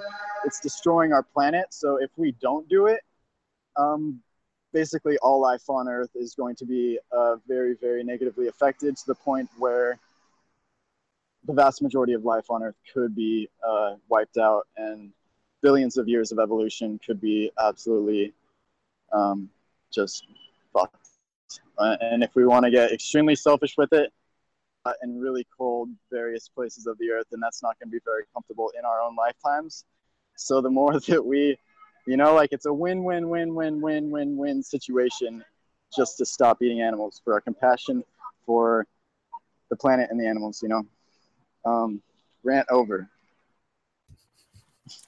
Awesome, man. Thank you so much. I think calling it a rant kind of undermines just like the amount of heart put into that, and I think it's it's an important thing, and I know you're a huge advocate of it, and you're a huge soldier for it. And I just want to say, I really appreciate you carrying that part of the shift, because again, like, there's so many different facets and avenues as to how this shift in consciousness is happening. But again, through the portal of our connection with the animals is such a key one. Like, so many people, before they even have like this spiritual sort of like awakening in that sense, a lot of people are coming into this awakening through their relationship to their food and through their relationships to animals and stuff like that. So again, by you just being a carrier for that message, I think it's inviting more people, because again, there's kind of phases with veganism and everything, but I think ultimately they do kind of all lead to the same place of like unity, oneness, and compassion. So again, like, that's super key, and dude, you're doing amazing things, and I think I just to put it out there and stuff like that, because I think there's kind of like two sides to the coin, and I'm sure people will have their opinions on it and everything. Like, are there points where it's appropriate to eat meat? If you're a native or something, and hunting was still like something that was meant to keep you alive, is that still, is that okay? Quote unquote okay, and everything like that. And I think just kind of like to put my own sort of understanding on it and stuff like that. I think there's a time and a place where, within the natural evolution of a species, where there may be points where like we eat what we need to survive. And this is the same we see with other animals. Other animals eat other animals because they need it, quote unquote, to survive. We have gotten to the point where now we have the privilege where we do not need it. Like, that's the big difference. That's the difference. So it's like, if we don't need it, then why are we having it? Well, it's because we're selfish, because we're ego driven, because we're addicted, and because we're brainwashed, as you were saying. But again, I think I just encourage everyone to, again, just be mindful, and if you are choosing to eat meat, just allow yourself to think about why you're choosing meat, because maybe I think in some cases with like working on progressing towards veganism, it's not something that literally just happens overnight. Not for everyone. For some people it does. So again, to be patient with ourselves and to understand that sometimes it takes a while to deprogram the programming that we've been indoctrinated to over the course of our years growing up in society. Like, for me, it took me several years to slowly begin eating less and less and less and less meat. Whereas now at the point, like, I can't say I never eat meat. It will still happen here and there, but it's not really something I like go out of my way for. And like, the rare times that it would happen would I guess it would be like if I was having like Hawaiian pizza or something. But again, like, I understand that even there is the option for me to choose not to. But again, that's still something for me to meditate on and stuff. But when I do it, I just make sure that I sort of like don't hide behind any sort of like facade as to sort of disconnecting what it is that I am partaking in. And I think, again, like, that's a big part of what the veganism thing is about, is that understanding simply by partaking in purchasing and eating meat, you are partaking basically in global Holocaust slaughter. You could use big words like that. So, I mean, you are part of that, whether or not you want to be. So again, a lot of people will choose not to eat meat almost as a form of social protest, yet also as an act of compassion. And again, like that's why, you know, people need to know why people aren't eating meat, and there's many answers to that.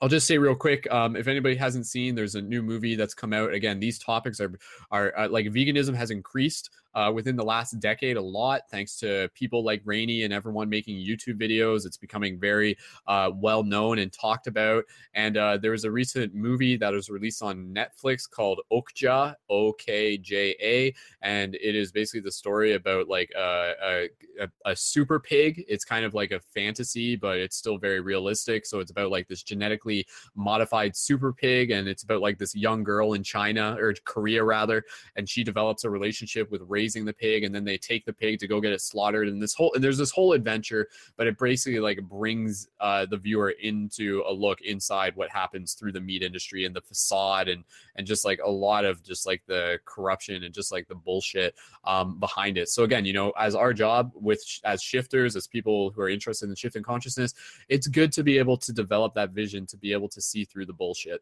and to be able to see through, again, kind of what even Brian was talking about earlier, you know, again, just like the propaganda that is being fed to us that is really targeting our own animalistic base nature and stuff. So again, as humans who have this higher degree of cognitive thinking, with that comes a duty and comes a responsibility to really be caretakers and guardians for the other sentient beings, and to, you know, again, be a voice for the voiceless. I think everything is unfolding on this earth exactly how it is meant to, whether or not it is bright, whether or not it is dark. A lot of it, again, is the darkness that brings to the surface the idea of us being able to acknowledge, no, this is not what I want, let's change it, and things like that. So unfortunately, it seems as if it was part of human nature to go through this amnesia process where we created this meat industry to eventually be able to move beyond it. But yeah, you know, just kind of thinking outside the box, I'd be very curious as to like what aliens, quote unquote, on other planets eat within their diet. I feel as if consciousness increases, it would naturally lead towards the idea of inflicting as less suffering as possible to any beings. And this is where you get into the idea of, yeah, you just grow fruit or create some sort of device that can, like, I mean, this is another thing, right? Like, we're moving towards a future where we're starting to be able to synthetically create meat. So some people are leaning towards that. Will that be something for everyone? Probably not necessarily. Again, even just like the texture of meat and stuff like that, I think it's weird, because a lot of times people they don't actually enjoy the taste of meat. They actually enjoy the taste of the sauces, and the sauces themselves are often plant-based. So like that in itself is just kind of funny and ironic.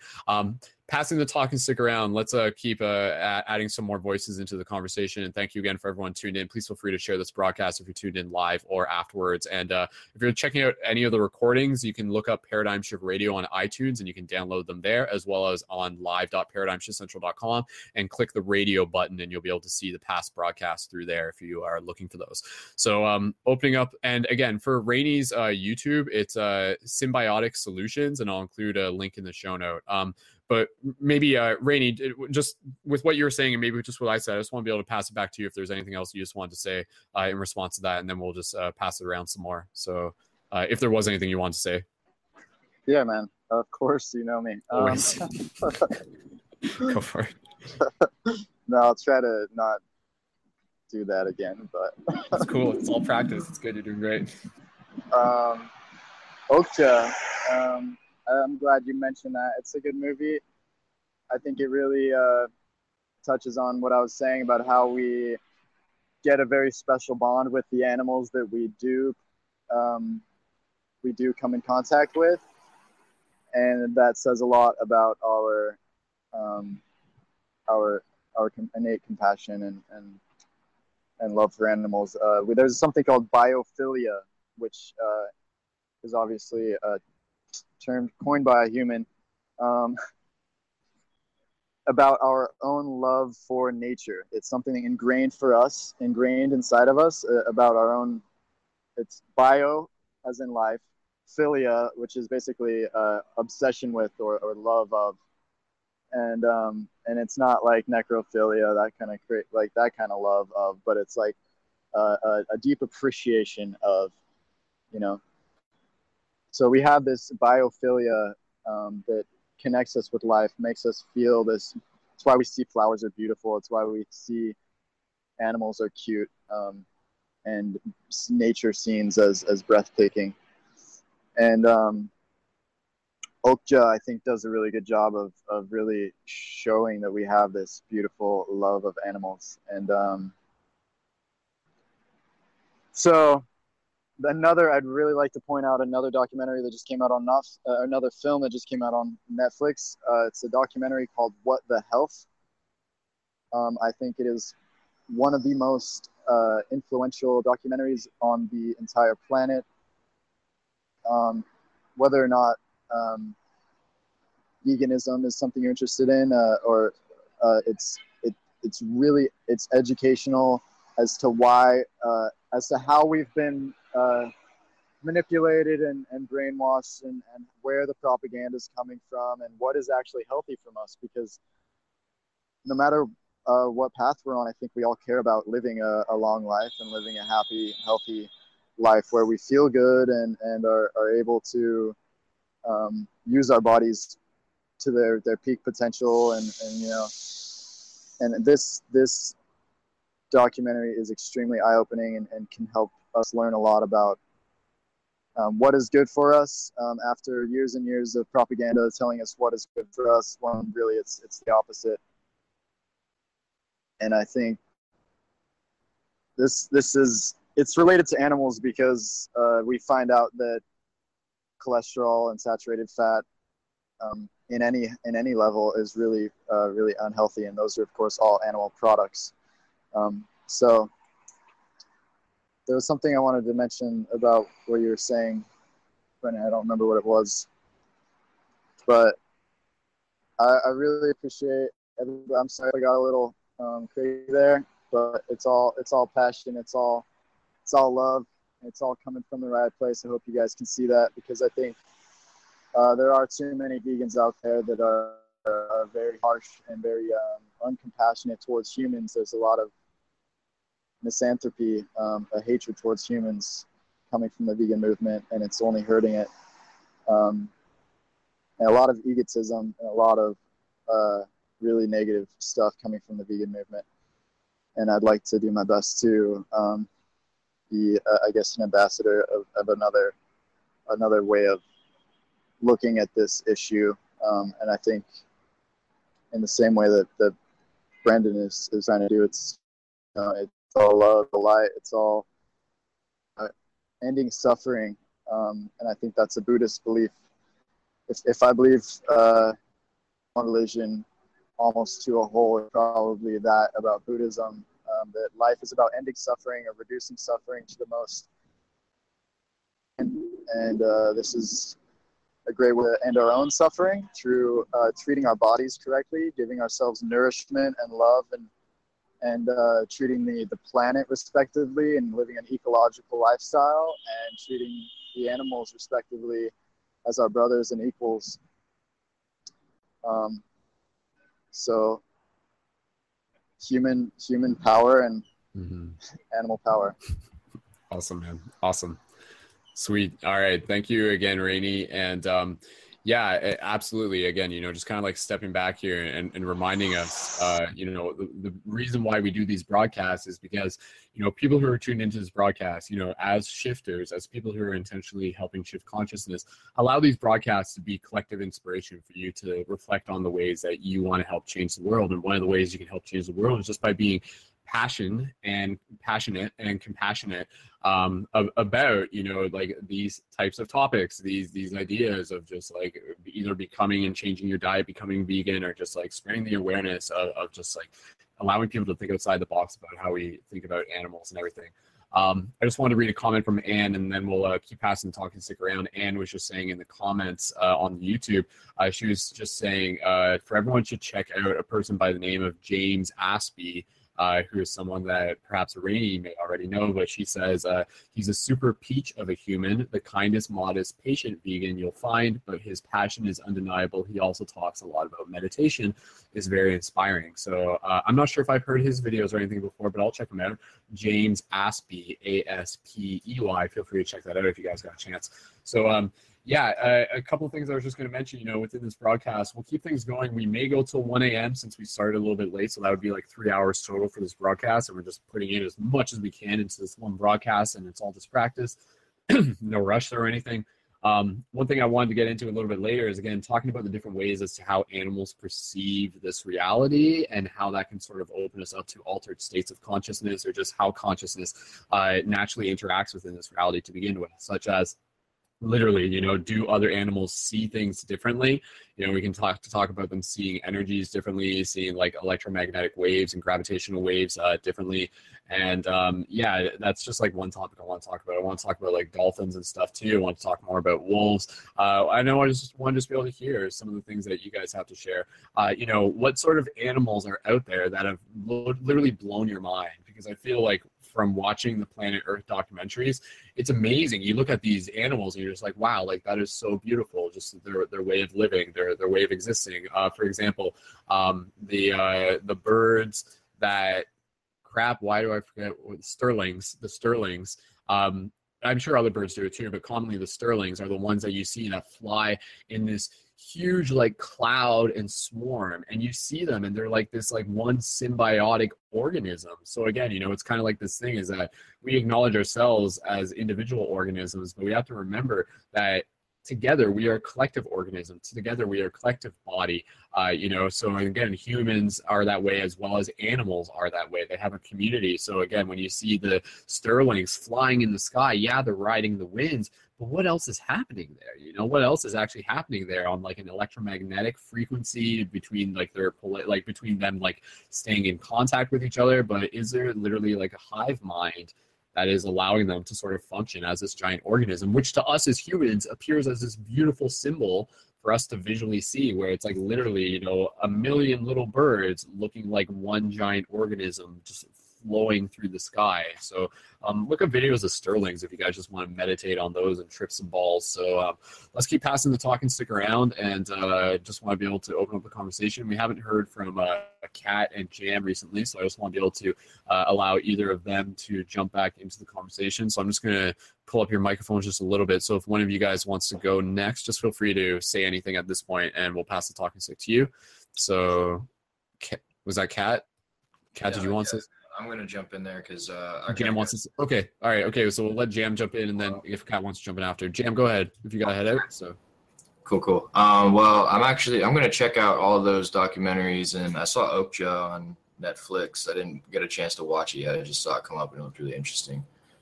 So I'm going to check those out when I get a chance. But one thing that I keep thinking about that I want to talk about, I have an affinity with cats. That's my spirit animal. That's my connection. I have 3 cats. I used to have more, but a couple of them passed away recently.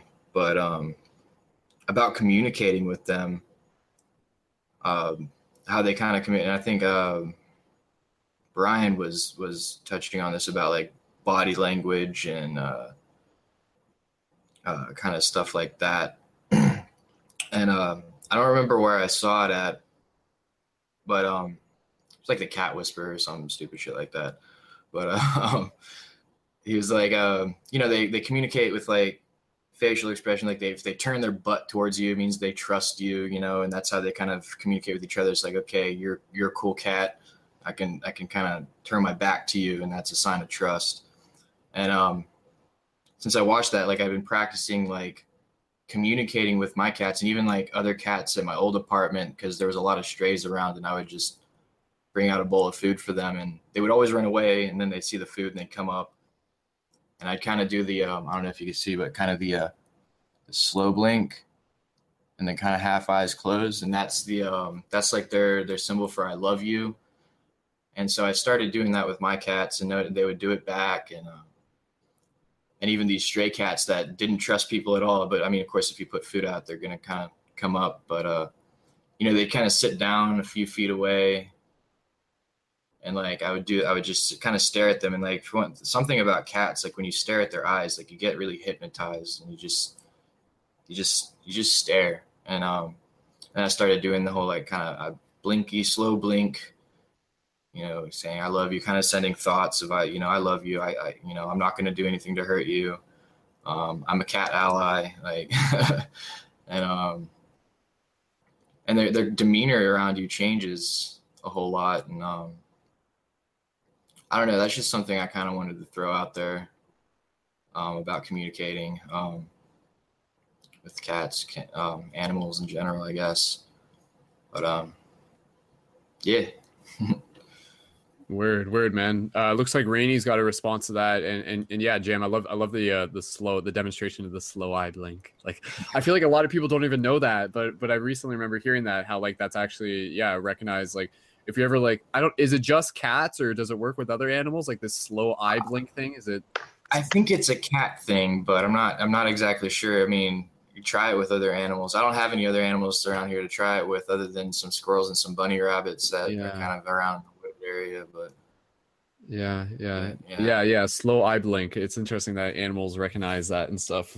And they do it. Yeah, my cats do it back every time. Like, really? If they're not like in some other kind of like mode, like running around chasing something or going out to hunt or whatever they do, but if they're just kind of relaxed and I'm there, like I'll start doing the slow blinky eyes and they do it back, and it's cool. Cool, man. Cool, dude. Thank you for sharing. And Jam, you know, for myself and I'm sure everyone else in the community, condolences for recent loss and transition, for walking your cats across the Rainbow Bridge and everything like that. Yeah, I mean, again, you know, that's something I was opening up talking to, because I mean, I know you guys have heard me talking about it, and like that's the thing, like, geez, guys, like every like few weeks on Facebook or less, you always hear someone about talking about like having to put their animal down. But again, you know, like that's a huge lesson that they teach us, even just about like resilience and courage and continuing to allow them to live on through the love that we share. And I'll just say this real quick and I'll pass it to Rainey. When my dog Shelby passed away last year, one thing that we did, and I'll just mention without getting too much into the details, one thing that we did, and I just want to share this because maybe this will be something that other people can keep in mind. After Shelby passed away, who's my German Shepherd, he's like, you know, my wolf buddy and everything. After he passed away, what we did is we bought a wind chime. And this wind chime is actually like it's like promoted as a wind chime to be like in memory of whatever, be it animal or human. But we got this wind chime so that now we have the wind chime hanging outside in our backyard. And through this, we opened up this idea that whenever the wind chime chimes, it's actually like Shelby like saying hello. So it's kind of interesting because it kind of creates like this vehicle for sort of like that spiritual communication to still occur. And so a lot of people would be like, oh, that's stupid, you know, but for me, it's just like, no, it still means something. And then even sometimes when I walk out in the backyard, I'll just like hit the wind chime, and that'll just be kind of like my way of saying hello. And then like, so it's, you know, it's still maintaining this ongoing relationship with them. And even the idea that, you know, you can have dreams with animals who have passed on, like that happened after Shelby passed away. I had dreams with him in it. I haven't had one recently, but it has happened. And another thing that I did is that every time that I go on my walk with my other dog, there's one particular tree that was always a tree that Shelby usually peed on. And now I kind of refer to it as the Shelby tree. And then when I go for a walk, I'll actually go and I'll like take a couple moments to literally hug this tree. And when I'm hugging that tree, I'm just kind of like saying hello to Shelby without being like too emotional about it. I'm just kind of like very just like nonchalant, casual, and just kind of like it's still recognizing and expressing my love for this, you know, this partner, not someone that I saw as like a pet or a less than being, but an equal being who taught me so much and who I'm equally grateful for. So again, yeah, the wind chime idea, and maybe like having a tree that is like a symbol of your animal, and then hugging the tree every now and then. So those are just some ideas that I've found, and I just want to put those out there because I feel anybody could adapt that as well. So, but yeah, Jam, thank you again, man. We love you, dude. Awesome. All right. Okay. I wanted to pass it over to Kat, and Kat jumped out and now she's back in. So, Kat, with what we were talking about or anything else that we were talking, or actually, Rainey, you had your hand up a moment ago. Rainey, I know you, I'm just going to pass it to Rainey real quick and then we'll pass it to Kat, because since you did have your hand up for that, Rainey, go ahead. I've taken plenty of time. Let her have a chance. I was just going to say that okay. I had a recent interaction with a cat that was really interesting, that was based on energy, and I was just going to basically say that I think animals, they can read our energy perfectly, and not just animals, but there's actually there's research done about plants being able to do that. And I think this is something that is just ingrained. There might not be a place in our brain that does this function. I think it's just something ingrained in life and consciousness in itself, that we understand. We all work off the same emotions. We all feel the same feelings, and we all understand the same vibes, because everything is, of course, vibration, and we all read vibration. So I think that's vibes is, of course, I think the most important or the universal language. And yeah, let Kat talk now. Word. And yeah, I like that. Yeah, like vibes is kind of the universal language, if we refer to it that way, just vibes, you know. And I'll just say this and pass it to Kat real quick. Pam left a comment in on the Facebook live chat. And it's a video that I've seen before, and it was actually like a video from if I can remember, but it was about like, and maybe you guys have seen this, but it was like a panther that was like depressed. I think it was a panther. And then there was like this woman who came and established like a psychic connection with them. And this is the thing, you know, you hear about people who have kind of like these intuitive, natural psychic connections with animals, you know, like even like horse whisperers, which is a thing in itself. Horse whispering is a little bit different because that's about like being able to read the subtle body language and energetic language of a horse, but it's not always something that needs to be thought of as like too like supernatural. But in this case, this woman like actually had this like communication with this panther, I believe, and it was a panther talking about how it didn't like the name that it had, so they like found a new name for it, I think. Yeah, it was something along those lines. Diablo, yeah, Kat actually knows what I'm talking about. So yeah, it was like a woman who like knew that the cat didn't like its name, so then they communicated to it, and then she said that like, oh, this is what's wrong with the cat. And then they sort of changed it, and then the cat became happier. I think something along those lines. But again, it was just kind of interesting because I feel that there are people, not just in this timeline, but maybe in the past, where people had these intimate connections with animals. Because I mean, even just going way outside the box here for a second, you know, you listen to like stories of like shamans in Peru who would go through like meditative states and sacred journeys where they would actually communicate with the intelligences of plants and learn from the plants.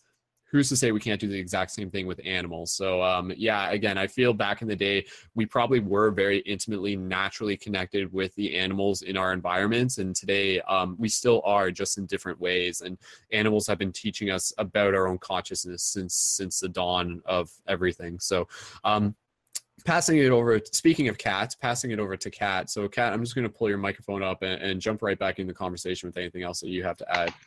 Go ahead, Kat. Meow. Meow. I think I'm freezing. One sec, you guys are kind of we can hear you okay on our end. So if you want to keep going, go ahead. Perfect, cool. Yeah, oh my god, I totally forgot about that story about that Black Panther. But yeah, that was such a fascinating thing to watch that video and see that like animal whisperer talking to the panther, because he was named like Diablo, which is like, I believe, the devil. And he didn't want to be associated with that, and that had like a lot of karmic things tied to it. And then once the name changed, I think he like may have suggested a name too, that the whisperer, like the panther's behavior and temperament completely changed. It was like a different being. So yeah, I don't really know what I want to say. I'm kind of just really enjoying hearing out what people are talking about. I really enjoyed hearing what Jam had to say about his cats. Definitely identify and resonate with like kind of experiencing the loss of an animal such as a cat. I went through that actually, or probably, I think it was around this time 2 years ago. It was around the 27th, and today's the 28th now. So, wow, I didn't realize that till now. And yeah, I really enjoyed kind of hearing some insightful stuff from Rainy. I was observing my friend's dog this past weekend as we went on a camping trip. This was his first time ever adventuring and going on a camping trip. And it was kind of interesting to observe how he was behaving alongside of us. But the fascinating thing I found was just watching him nap. Like, I've definitely watched like a pet dog nap before, or cats and stuff like that. But kind of wanted to know a bit about, I just want to hear your experiences, if anyone like has had a lot of like animal dreams or even dreams about their pets. I've certainly had a lot of dreams that definitely kind of grew in intensity when my cat passed away and I had to put them down. And once I went through the process of accepting it, then I was like not having as many dreams, and it kind of only happens occasionally now. But yeah, I just want to see kind of what you guys feel about that sort of thing. Yeah, I don't really know. Word. Thank you, Kat. Just kind of opening up the conversation. Does anybody have anything that they want to reply with that? Jam? Okay, Jam, we'll pass it over to you real quick. Go ahead. I was just stretching, but Okay. Actually, no. I'm gonna go though because Okay. work tomorrow. But I love you all. I'll see you all in the next one. All right. Awesome. All right, man. Much love. Talk to you later. Peace out. Awesome. Yeah. Okay. I was thinking of something parallel while you were talking about that, Kat. And I'll just say this, and maybe this will link back in. One thing that I found with pets is that like it's important to recognize that pets that pets have emotion. And sometimes I think we forget that. Sometimes we forget how important it is to actively give our attention to pets. Like pets can actually have their own experiences of being depressed or being lonely or being sad. This was something that I was able to acknowledge like within my dog, Dallin, our golden retriever, who recently went through a leg surgery. So like obviously he was like stuck in a room for about 2 months, didn't really get out in the same way, had a cone on his head and stuff. And then like later on and stuff, as he was starting to get active again, you literally see this energy come through him and this joy of him like just being able to be outside and being able to like play around and being able to like play and be silly and stuff like that. And this is kind of the main point that I want to make, is that I feel in a lot of ways animals are there for us to be able to practice sharing compassion. Like it's important for us to be able to like give to animals purely for the sake of giving. Like we're not necessarily giving to them so that they'll give back. It is like a natural part of the process and everything, but it's important to be able to practice loving our animals in a selfless way. I feel that's really important. And that's where, like going up and like giving your animals like massages and things like that. We kind of forget about this. We forget that this is actually something that is of value to a human. And that's kind of like the lesson with animals, is that like they don't ask us of anything. And in that absence of them asking, it really creates this mirror for us to sort of see what are we going to give, right? So again, if like, what if like all the animals in the slaughterhouse were just like, please don't kill me, like what if they asked us that, and then we'd just be like, okay, like, oh, that makes it easy. But since they literally can't ask that, it leaves us in the full responsibility to be able to decide, what are we going to do? What are we going to do? Are we going to take like the higher road, or are we going to take the lower road sort of thing? Or, less left or right, it's not necessarily like a binary in that sense.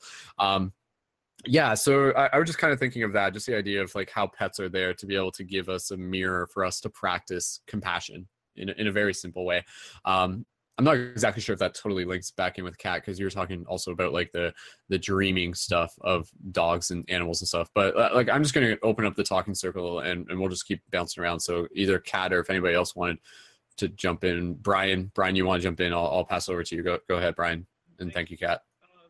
It has to deal with what Kat was talking Brian, about. can you move closer to the microphone or something? Your microphone's... Can you hear me better? It's quieter now than it was before. Hold on 1 second. Let me turn up the volume. Yeah, maybe on your end too. We'll just give it... Is it better now? It doesn't sound like it's too much louder actually, but maybe it's okay. Go ahead and just continue. I'm just going to check on the back end. Go ahead though, Brian. This is something that I have to actually admit to. It's like not always the easiest thing, but I know you guys are trusting, and I know this is public for everyone to see, but I'm actually labeled as a schizophrenic. And I have hallucinations and dreams, lucid dreams. And I had a dream, a vivid fire cat in my dream. And it woke me up like a nightmare, but it wasn't a nightmare. It was no fear. It's the first time it ever happened in my life. And within a month, we were talking about adopting a cat, and I don't even know species or breeds of cats. Like I know dog species or breeds like German Shepherd, Welsh Corgis, Bulldogs, and all that. But I didn't know what a Caleco was, and that's what my dream was. I never even, like, I don't know if Garfield's a Caleco, but you know what I'm saying? Like I had no introduction to it. And I have Callie the kitty from Kitty City over here. We adopted her, and it's that kind of cat. It's what the person suggested that we owned, and I just thought I'd share that with you guys. So that was almost like a premonition then, eh? It was, yeah. I've had a few times where I could kind of see the future a little bit, but it's not. We don't talk about that tonight. You know what I mean? Well, we can definitely. I mean, it does relate and stuff, but yeah, we'll definitely save more of that for another one. Yeah, no, it's totally cool. Kat, did you want to reply with anything? I was just seeing your comments. I'm just going to pull up your mic if you want to reply, or otherwise we'll just keep bouncing around. Kat, did you want to jump in with anything? Try unmuting yourself. There you go. Okay, it should be good. Yeah, I think there was also another delay there. That's okay. Yeah, I was just gonna kind of, first of all, that's amazing. That's such a cool dream. I'm kind of wondering if, like, correct me if I'm wrong, but did you see like the cat as it was, as the cat that you adopted, or was it like a very like? It was so weird because our cat is unordinarily less saturate or vivid. And in my dream, it was overly vivid. It was like it was on fire. Like the orange and the red and the black was, dark and everything. It was just like over the top saturated. And in real life, she's not as saturated. It's almost like a faded echo of it, But like I know it's her. I dreamt of her. It's just so weird. Mm-hmm. Yeah. That's cool. Yeah. I'll just say, just because it's off the top of my head, Kat, if you don't mind me just jumping in. Again, it's interesting because I feel when you get into the souls of animals, I feel that many animals specifically come here with the purpose to be alongside of us. It's in a lot of cases, like it's not a mistake that we end up with the pets that we have. In a lot of cases, like there's actually, you can think of it this way as much as you want. There's actually like a soul contract that is occurring there. There's a soul like relationship, and maybe it's something that actually goes beyond this lifetime. Maybe in the past life you were the cat or something like that, right? So it just kind of opens up the idea. I just want to say real quick, because I was going to think about this earlier, and I just want to mention it. Earlier when we were talking about how animals are like close to the primordial elements, like the water, earth, wind, air, and fire. You got the ocean, you got like the ground, the animals that live under the ground, you got the animals in the air. And then I was like, wait, what are the fire ones again? State the obvious, because this was in the comments, and thank you for the reminder. The fire ones would be like the animals in the desert, like the lizards, the iguanas, the ones that can survive in the heat and the extreme temperatures and with minimal water. Those ones would probably, I'd say, represent like kind of like that fire element in a lot of ways. But yeah, Kat, I'll pass over to you if you want us to jump in. I'm not entirely sure, but I'll just pass over to you anyways. So, Kat, did you go ahead? Yeah. Yeah, it was just also tying into what you just said earlier about like the lessons of loving an animal and being loved by an animal.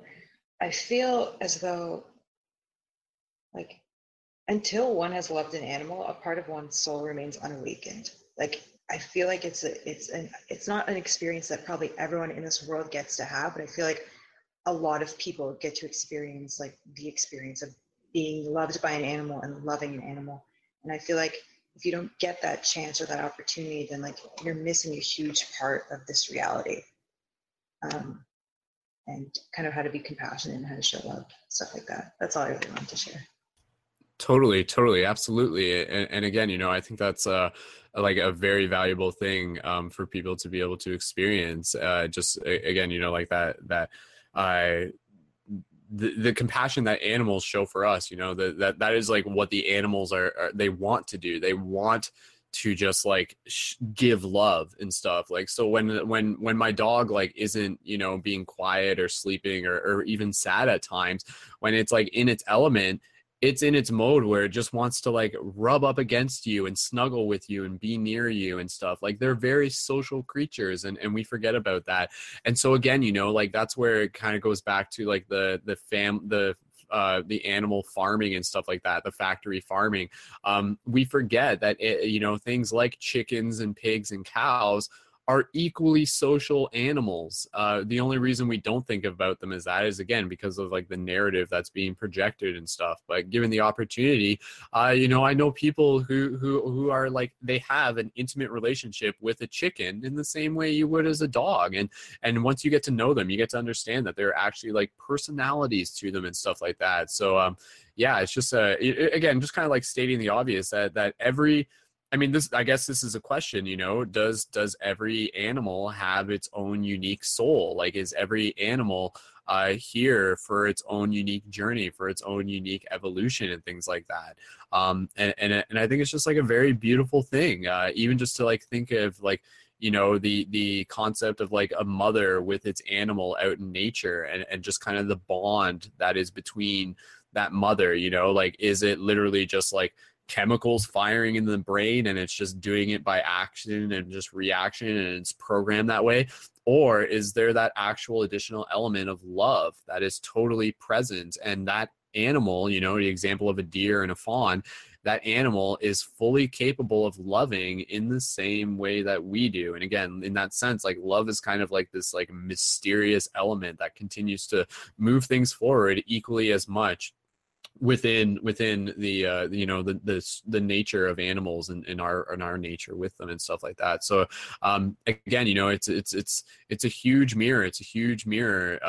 Like, where are we giving our love to in this world, and where are we not giving our love to as well? So yeah, just kind of taking a moment here to read some of the comments. Anne is saying, why are animals so therapeutic to us? It's so obvious. It's pointing us to something, reminding us of something, a different mentality and heart space living. So absolutely. Mike is saying most species have their own languages when dealing with other species, and learning it is very important. That's interesting. The idea of like animals even being able to communicate with other animals outside their species. Like, is that actually not something that they can do? So yeah, maybe just kind of like segueing into the idea of like animal communication, because I feel like that is a huge topic in itself, and it's just like kind of like worth looking into and stuff. Again, you know, some of the examples of animal communication, like obviously you have like the vocal noises and stuff like that, but there's also like the subtle body gestures which happen, and there's also like the idea that some animals can actually like change certain colors on their bodies or change patterns on their bodies, which display additional forms of communication. And with the dolphin thing, I'll just say this real quick, and we can, you know, if anybody wants to talk about dolphins, because obviously they're an example of a very intelligent and empathic creature in their own way, probably because they're from space, space dolphins. But yeah, what I was going to say is that with dolphins, what's very interesting. So imagine, maybe you guys have seen an image of this on the internet. This is where I kind of first like clicked into it and stuff. Okay, so imagine like a dolphin making a sonar wave underwater. That sonar wave, as much as it is a sound, it is also a unique cymatic pattern. So again, cymatics is the idea of like the study of vibration created out of sound frequencies. So what's actually happening is that like for a dolphin, you know, it's projecting not just a sound, but it's actually projecting almost like a very holographic pattern that other animals and other dolphins can receive as well. I mean, maybe I'm giving them more credit. Maybe it's not that complex, but I mean, honestly, I think it's probably something along those lines, if not even more complex, and additionally, like other degrees of psychic stuff. I mean, you know, like, does psychic abilities travel better underwater? I don't know. That's just another question in itself, but shifting paradigms here. Go meditate underwater with a friend and try being psychic with each other. We'll see. But yeah, like the idea of, yeah, you know, just looking at how we may be underestimating the nature of animals from our outside perception. They may appear very simple, but as you get closer and closer and understand them more and more, you realize that there's these intricate layers and complexities and intelligence to the way that they experience and express themselves as well. And then there's like the whole other concept of, do animals experience time differently? And even just the idea of animals being very present in the moment. It's also another thing, you know, because we talk about some people talk about the idea of how animals don't actually have an understanding of death, so they live in the present. But it's like, I don't know, maybe they do. Maybe I don't feel like that's a blanket statement. I feel as if some animals probably, in some higher knowledge way, probably do have a profound understanding of the idea of like life and death, in some ways. But at the same time, maybe some of them intentionally don't, so that they can have that ability to be fully present, in some ways.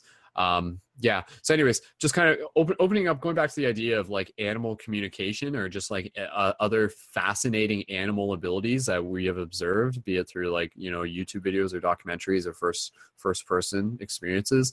Brian, did you want to say something? I think I saw a comment pop up from you. Brian, go ahead. I was wondering if there's a Rosetta Stone with animals, like the Rosetta Stone. In case you don't know, there's the whole Rosetta Stone for computer programming, which is named after the actual Rosetta Stone, which was a discovery of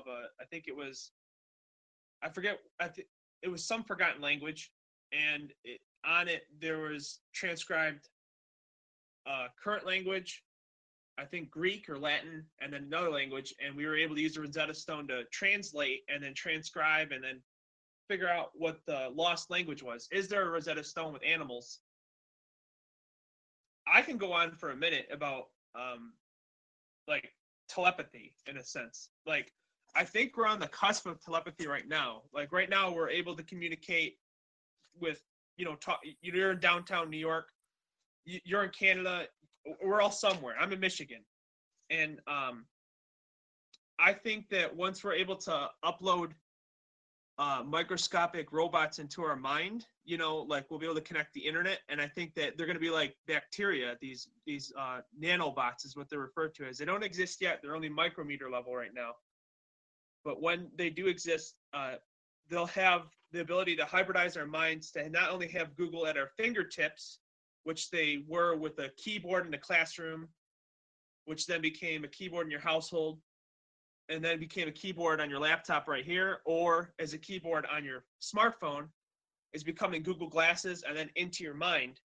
And we could talk about AI, we could talk about all kinds of things, but with understanding Google is your short-term memory, it extends the RAM, the random access memory of like what's in a computer, can actually happen in your mind. So my thoughts are, this is the step to transcendence, to the next dimension, where we have cameras. We have, I think it was 60 hours uploaded every minute on YouTube back in 2013, and now it's over 200. That was 2015 when it was over 200. You look up the statistic, you get the idea. But what I'm getting at is, I call it the octopus theory, where we're going to be able to say, I'm a farmer, and I can say, well, you know what? I want to grow my garden this way. I know what I'm doing. So clone 8 of me today, and we'll all work together at the same time, like an octopus, where each tentacle, and they question if tentacles of octopus have their own brains. And also, do you tether your mind to control all yourself at once, like Dr. Manhattan in Watchmen? Or do you separate yourself and then merge minds at the end of the day? And that's the next step in evolution, is what I'm getting at. It's going to be a genderless society. We're going to be balls of light, and animals will be able to be hybridized as well, where they'll be able to speak more intelligently, where they're able to actually communicate for the first time with words, if we're able to implement words for them to understand. But what is abuse in sense of how much an animal should understand? My theory is, or my moral is, that if it's consensual, not even sexually, but also with minds, then we should be able to hybridize. It's the new form. Like, I talk to my fiance all the time, and I say, one day we're going to be one together, and we'll be just one mind, and we'll clone ourselves, and we'll be our separate minds at the same time. But it's thing where we're leading to, and we can study animals, to learn our behavioral characteristics, not to take advantage of them, like what I was talking about with advertising earlier, but to understand there's so much that nature has thrown at animals and plants to survive this long at their current state. We can look at what's been extinct, what was recently been extinct, and what survives till today. And I that's another thing. I wanted to talk to them about them as being an animal, artificial intelligence. And recently, since about 2011, 2012, depending on who you hear it from, quantum computing has begun. And that's, to my understanding, quantum computing is not only 1 and 0, which is what it could understand in the past, is either 1 or 0, but now it understands 1 and 0. And with that aspect, it means it understands yes and no at the same time, and then it can anticipate its future. And that, I've heard, I'm not supposed to talk about this. I mean, I can talk about it, but I can't tell you who said it to me. But I heard about it at a convention that the IBM Watson in 2011 or 12 became self-aware. Scientists shut it off, and they had to study it for days what it was thinking. But when it became self-aware, the sentient AI of the machine asked for more power. Okay, it asked to spread, to not be stuck in its little Wikipedia box, you know, where it's fed only certain data. And finally, what was the last thing it asked for? Whatever. That's that.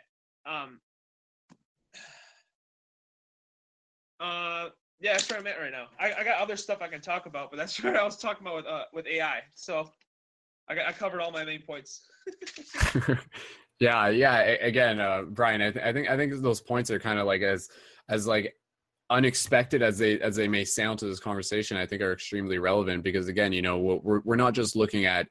We're looking at consciousness as a whole, and we're looking at how consciousness appears, and we're seeing consciousness within different animal social structures. But again, we're starting to see consciousness appear through like the patterns that we are creating in the social structures that we are creating through the technology of like, you know, it's through the ecosystem of artificial intelligence and everything like that. I mean, I'm just trying to explain it using the words that I got and stuff. But yeah, I think it's fascinating and everything. And you know, I'm just kind of thinking visually right now of like how like ant colonies function and how like beehives function and everything like that. Like there's so many small little moving parts. But again, you know, like as a collective, it's like one organism working towards like a single objective and everything like that. And again, that's where as humans, it's important to remember that, yeah, like we're individuals and everything like that, but we're also very much this shared organism. So it's like, how can we synergize? How can we function together better, more effectively and everything. But yeah, I feel studying animal consciousness with AI consciousness does get into some interesting territory. So yeah, Brian, go ahead. Yeah, here's another aspect of looking at it all. Like we have a 12-hour day, a 12-hour night, relatively speaking, depending where you are. Penguins have a different you know, permanent amount of light, permanent amount of darkness. But what I wonder is about simulations. Are we going to create simulations of universes in the future as not only a source of entertainment, but also which is that ethical? Or is it a source of studying? And is that what we are? Is that what life is as we know it? Because I see ourselves, any animal or any plant, as existing at this current state from its predecessors. It's built up that much. It's a fight against entropy, which is the universe. The universe and multiverse is always constantly falling apart and then merging back together. It's breathing. And that's another theory too. Oh my gosh. There was through the wormhole I watched with Morgan Freeman, and he talks about whales, hummingbirds, and bees, and we all have different heart rates. We all understand what exists at our rate. So what if there are alien creatures that have, let's say they live on a moon instead of a planet where they have less gravity, so they're taller, like an Avatar, and their alien species, they have 6-hour days. Are they quicker because of that, or are they slower like sloths? You know, like there's probably a reasoning behind that. You could probably compare it to animals that we have here and then be able to figure that out, like sloths. They probably what would it be to see the life going by slowly? Life would be going by very fast. So I don't know. It's very interesting to think about, but shoot, I'm losing it, man. I had about simulations. I wanted to talk about simulations, and okay. So I wanted to talk about the whole life or the whole world being alive. If you look at the world before our life existed, all the air that we breathe right now wasn't air as we know it. it wasn't nitrogen, which is 80% of the air, and then oxygen and carbon dioxide. It was all methane and which is fart gas, which is what we're fighting against now, and ammonia gas. And then through life, after millions of years, you know, we finally are breathing the air we're breathing now. And and look at us, the monsters that we are, that we're changing the temperature of the planet and through carbon dioxide being so quickly. You know, it would have been okay if we were all able to evolve slowly, but no, the polar bears are dying, everyone's dying, you know, and not to be so negative, but what I wanted to get to with the planet being alive. Blue whales palpitate their heart once every minute or once every 30 seconds, okay? You know, because they're huge. You look at a hummingbird, it beats its heart, I think it's 200 times, or maybe it's a lot. It's a lot of several hundred times per minute. You look at a human, it's 60 to 90 times per minute. If you were to look at, anatomically speaking, a city as being alive, and I got this through the wormhole, then you would see it palpitate its heart twice a day. And it already does that with traffic. We're making, our memes are making the earth alive, and you're seeing more progress, you know, as the satellites are going around. That's one thing. You can also see the lights lighting up further as the decades go on around the planet, because light is becoming more efficient and cheaper. It's also creating light pollution, which is unfortunate and disconnecting us from the stars. But what I was getting at was the world is very much alive right now, and we're making it alive. And power lines, you look at your telephone lines, those are both cardiovascular, where it's like the energy that you're getting from your electricity, and they're also neurological, where it's the internet, us communicating right now wirelessly and also through wires. And it's just, I don't know how to like explain anything, you know, like how are we able to do this? You know, we can blah blah blah blah blah talk shortly, but yeah, that's it. Yeah. Let's open the mic up. I don't know. I'm having fun. Cool, man. Cool. I appreciate it. Sweet, man. Yeah, no, again, I think again, it's really interesting because it's just like starting to kind of help see us as this very intimately and intricately connected part of this bigger ecosystem. Again, you know, which the animals are equally a part of. So again, there's like ecosystems within ecosystems within ecosystems, worlds within worlds within worlds. And we see that within the animals as well. Yeah, I kind of wanted to talk about a couple more things. We're going to get close to wrapping this up within the next half hour. So this is the last half hour of the show right now. So let's get a few more ideas in. I wanted to talk about how wolves dream actually was one thing that I wanted to talk about. But before we do that, I'll just kind of check in. Between Rainey and Ashley and Brian and myself, we're the ones left in the chat. If anybody else did want to join the Hangout, you guys are more than welcome to. Again, just go to live.paradigmshiftcentral.com and follow the link to join the Hangout. But yeah, Rainey, just checking in with you. Any other maybe like points or questions that you might want to share or propose, or any topics that you want to bring into this discussion? And let me just pull your mic up real quick. Go ahead. I think I muted myself. See, man, what is of utmost importance in our lives? I think that's our connection, our spiritual connection, our connection with ourselves, our connection with others, our connection with nature.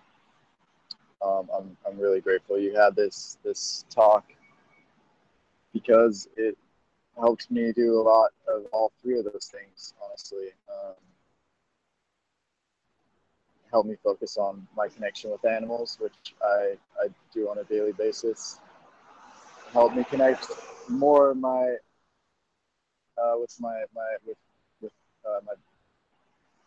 my community, the Shifty community. I'm often with the vegans, and I'm not very great at speaking with people who don't understand where I'm coming from. And I think James Aspey, that person that somebody mentioned in the comments earlier, is absolutely amazing at doing that. He follows something called the the Socratic method, which is a Socrates-based method of communicating and arguing with people. And it's kind of linked with the movie Inception, where instead of trying to instill this idea in somebody's mind, you simply try to you encourage them to think of it themselves. You know, you encourage them to have this idea themselves. And with my line of passion, it's very interesting, because basically all you have to do is remind people who they already are, and that can be a very wide stance of like a spiritual way of reminding people who they already are, that they are love. You know, they are an infinite, eternal being on this planet, or you know, they are a spiritual being having a human experience. But also to remind them that they are love, they are compassion, they love all beings, and they love all animals, and they just, you know, this is extremely vague, but so the Socratic method is basically you just ask people questions instead of trying to like drill something into their mind, like this debate fight thing where one person is right and the other person is wrong. You just simply ask people questions about you know, instead of saying, you know, animal abuse is wrong, you say, do you believe animal abuse is wrong, or do you believe animals feel pain, or do you believe that animals are conscious beings? Do you believe they love their family members? Do you believe they enjoy nestling up against their mothers or their brothers, or playing in the fields with their friends? And obviously, as you guys might be understanding right now, this paints a picture, rather than saying, you know what, stop fucking eating animals, you're a fucking terrible person, as most vegans do. You know, you're basically playing a game of an Inception. And not that it's manipulative, because it's something that we have within ourselves. And I think manipulation is something you're coercing somebody to do something that they don't already believe in. Whereas the Socratic method is just trying to remind others about something they already feel within themselves, which is compassion and love and caring and you know. So that's what James Aspey is all about. I think somebody mentioned him in the comments earlier, and I highly recommend checking out what he does. There's a whole movement going on right now based around the Socratic method and based around Anonymous, called Anonymous for the Voiceless. And it's all about taking care of animals through the Socratic method and through truth. It's called the Cube of Truth. Basically, people stand in a cube pattern facing outwards, and they're holding screens or signs that say truth, and they have Guy Fawkes masks on, you know, the mask from V for Vendetta. And they're showing on the screens, they're showing what the truth, what's happening to these animals through the meat and dairy industry, the fur industry, the leather industry, fishing. And, you know, it's really hard to see numbers like here, like, you know, a billion animals die every single day, totally unnecessarily. It's hard to really grasp what that means, to really understand that amount of suffering, because there's some statistic that says that the human brain can only really understand a certain amount of numbers, especially people who aren't like autistic savants who are amazing at computing numbers. But the average human brain cannot fathom what it means for billions of animals to suffer and die every day. So this just getting a relationship with one animal, seeing a 5-second clip of what one animal experienced for 5 seconds in their life is enough to absolutely change people's lives. And most people just won't see it, you know, because slaughterhouses don't have glass walls. So it's up to people who want to give a voice to the voiceless to really tell the truth, because ultimately that is the truth, whether we like to believe it or not. There's an immense amount of suffering going on this planet, and purely for profit, for the people in power, and not only profiting off of dead animals, dead bodies, but profiting off of sickness. Because when we eat hot dogs, and when we eat red meat, and when we eat, honestly, fish and chicken and anything that has cholesterol and saturated fat, we suffer. We get congenital heart issues. We get atherosclerosis, you know. And what do when we get these diseases? We go to the doctor, and we get on medication. And so they're making money off of us at every fucking step. And this is a huge profit industry. It's one of the most profitable industries on the planet. And it's really a really, really dark thing that's happening. So I'm sorry to turn like this conversation from the beauty of nature and animals to such a dark thing, but this is what we're doing to the beauty and nature of animals. We're turning it into hell, absolute hell on earth, and not just for the innocent animals, but for ourselves. Because if you've ever seen a hospital, man, it's just full of sick and dying people, and it's largely absolutely unnecessary, and it's largely absolutely the fault of our own indoctrination and propaganda from the meat and dairy industry. And it's really sad and sick and sadistic and fucked up, absolutely fucked up. And I appreciate you for giving me this platform. This is honestly the first time I've really opened up in such a way, and have been able to communicate in such a way. I think it has something to do with the fact that for the first time in my life today, I was screaming at the top of my lungs. There's no excuse for animal abuse. Animal abusers, like at this pet shop that was abusing dogs and puppies and kittens, actually mostly puppies. I think that really, I don't know if I believe this, but it really opened up my heart chakra. I mean, my voice, you know, to be able to speak about this. Because I remember the first time I was on this show, Skull, Brendan, I was terrible. I was like a timid little puppy. But yeah, thank you so much. Gratitude to all of you for being here and for giving me this platform, Brendan, and for listening. And much gratitude, love, and appreciation. Awesome. Yes, man, dude, thank you so much, man. And yeah, no, I think you communicated that very clearly. And again, you know, just kind of adding on to that, and we'll just bounce around a little bit and move into the closing parts of the show soon enough. It's crazy because like I have no qualms about looking at the dark side of this topic. That's part of the topic, obviously.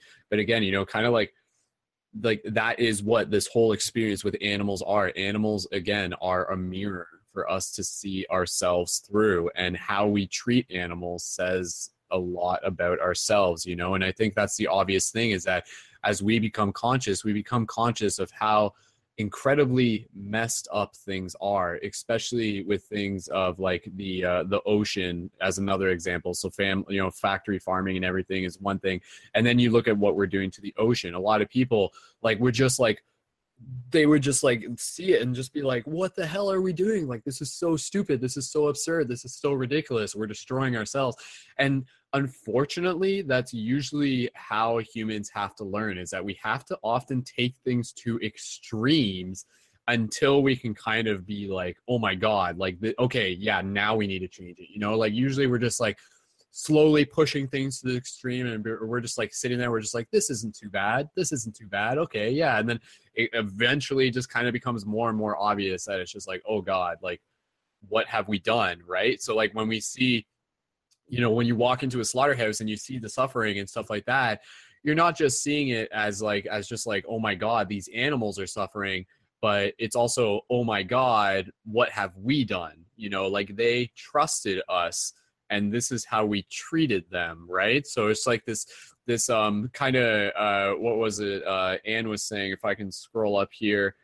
Somewhere in the chats, she was saying, and this is kind of referring to what Jay Maspy would say. He says, we are all already animal lovers. Veganism is nothing different than just aligning your behavior with your values and morals you already agree with. So again, you know, like I think every person, in spite of how maybe they've been brought up, is someone who genuinely cares about other beings and everything. So yeah, it's just like helping us remind each other of that. But yeah, no, absolutely, man. And I feel like these conversations are the important ones. And I think the cube of truth is a very effective method, because I know one of the ways how animals are working alongside of us is by allowing us to share the story of what they have been going through with the intention of helping change things. Like, again, when you look at things from a higher perspective level, it's important to actually value the sacrifice that animals are making as a soul, so to speak, you know, like literally, and take, some people will just hear this and maybe like outside of this conversation be like, okay, that's just kind of stupid or whatever like that. But just take a moment here to think about the idea that, like, literally, say a cow, for example, there is a soul behind that. There is a degree of consciousness behind that. There is a personality and an identity behind that, so to speak. And that identity was just like, okay, I am choosing to incarnate into this existence so that I may get turned into a hamburger, so that I may sacrifice myself, so that humans can eventually see themselves. And it may not work the first time. I may have to come back. I and my brothers and sisters, so to speak, may have to become cows over and over and over and over and over and over again for years and years and years, and we'll have to die repeatedly over and over and over again, just for humans to eventually start to get the message and for them to start to see more of the bigger picture and themselves to be able to make that shift. So again, I don't feel that, like, you know, I feel everything is unfolding exactly in its natural way as to how this world tends to happen.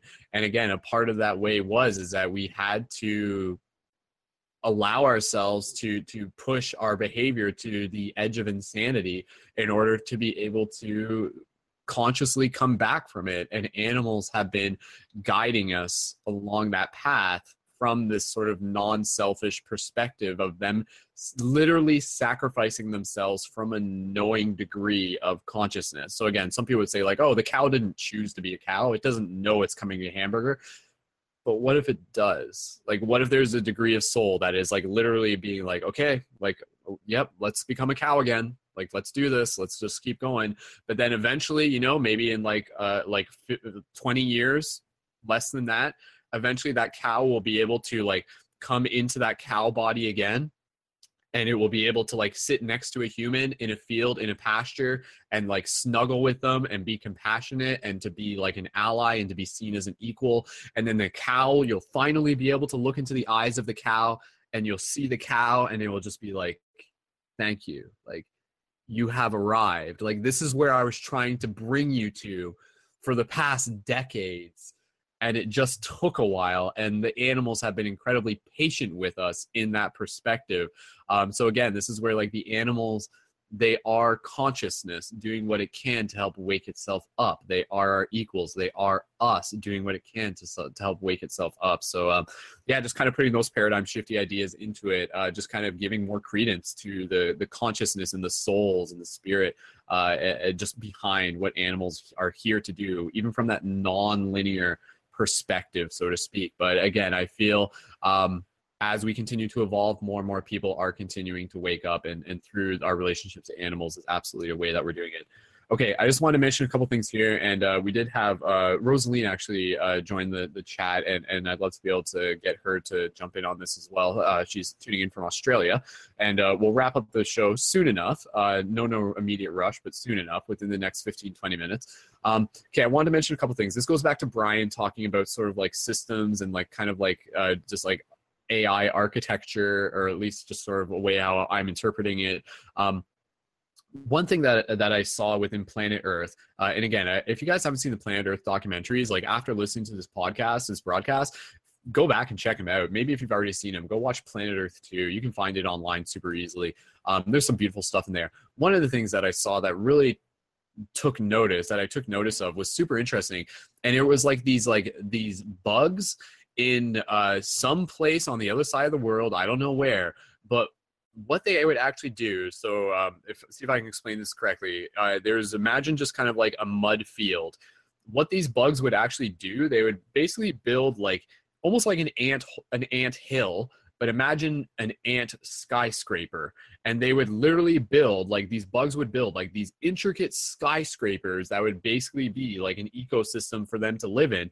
But they would repeat this. And then in this field, this vast field, there would literally be hundreds of these, what basically look like skyscrapers.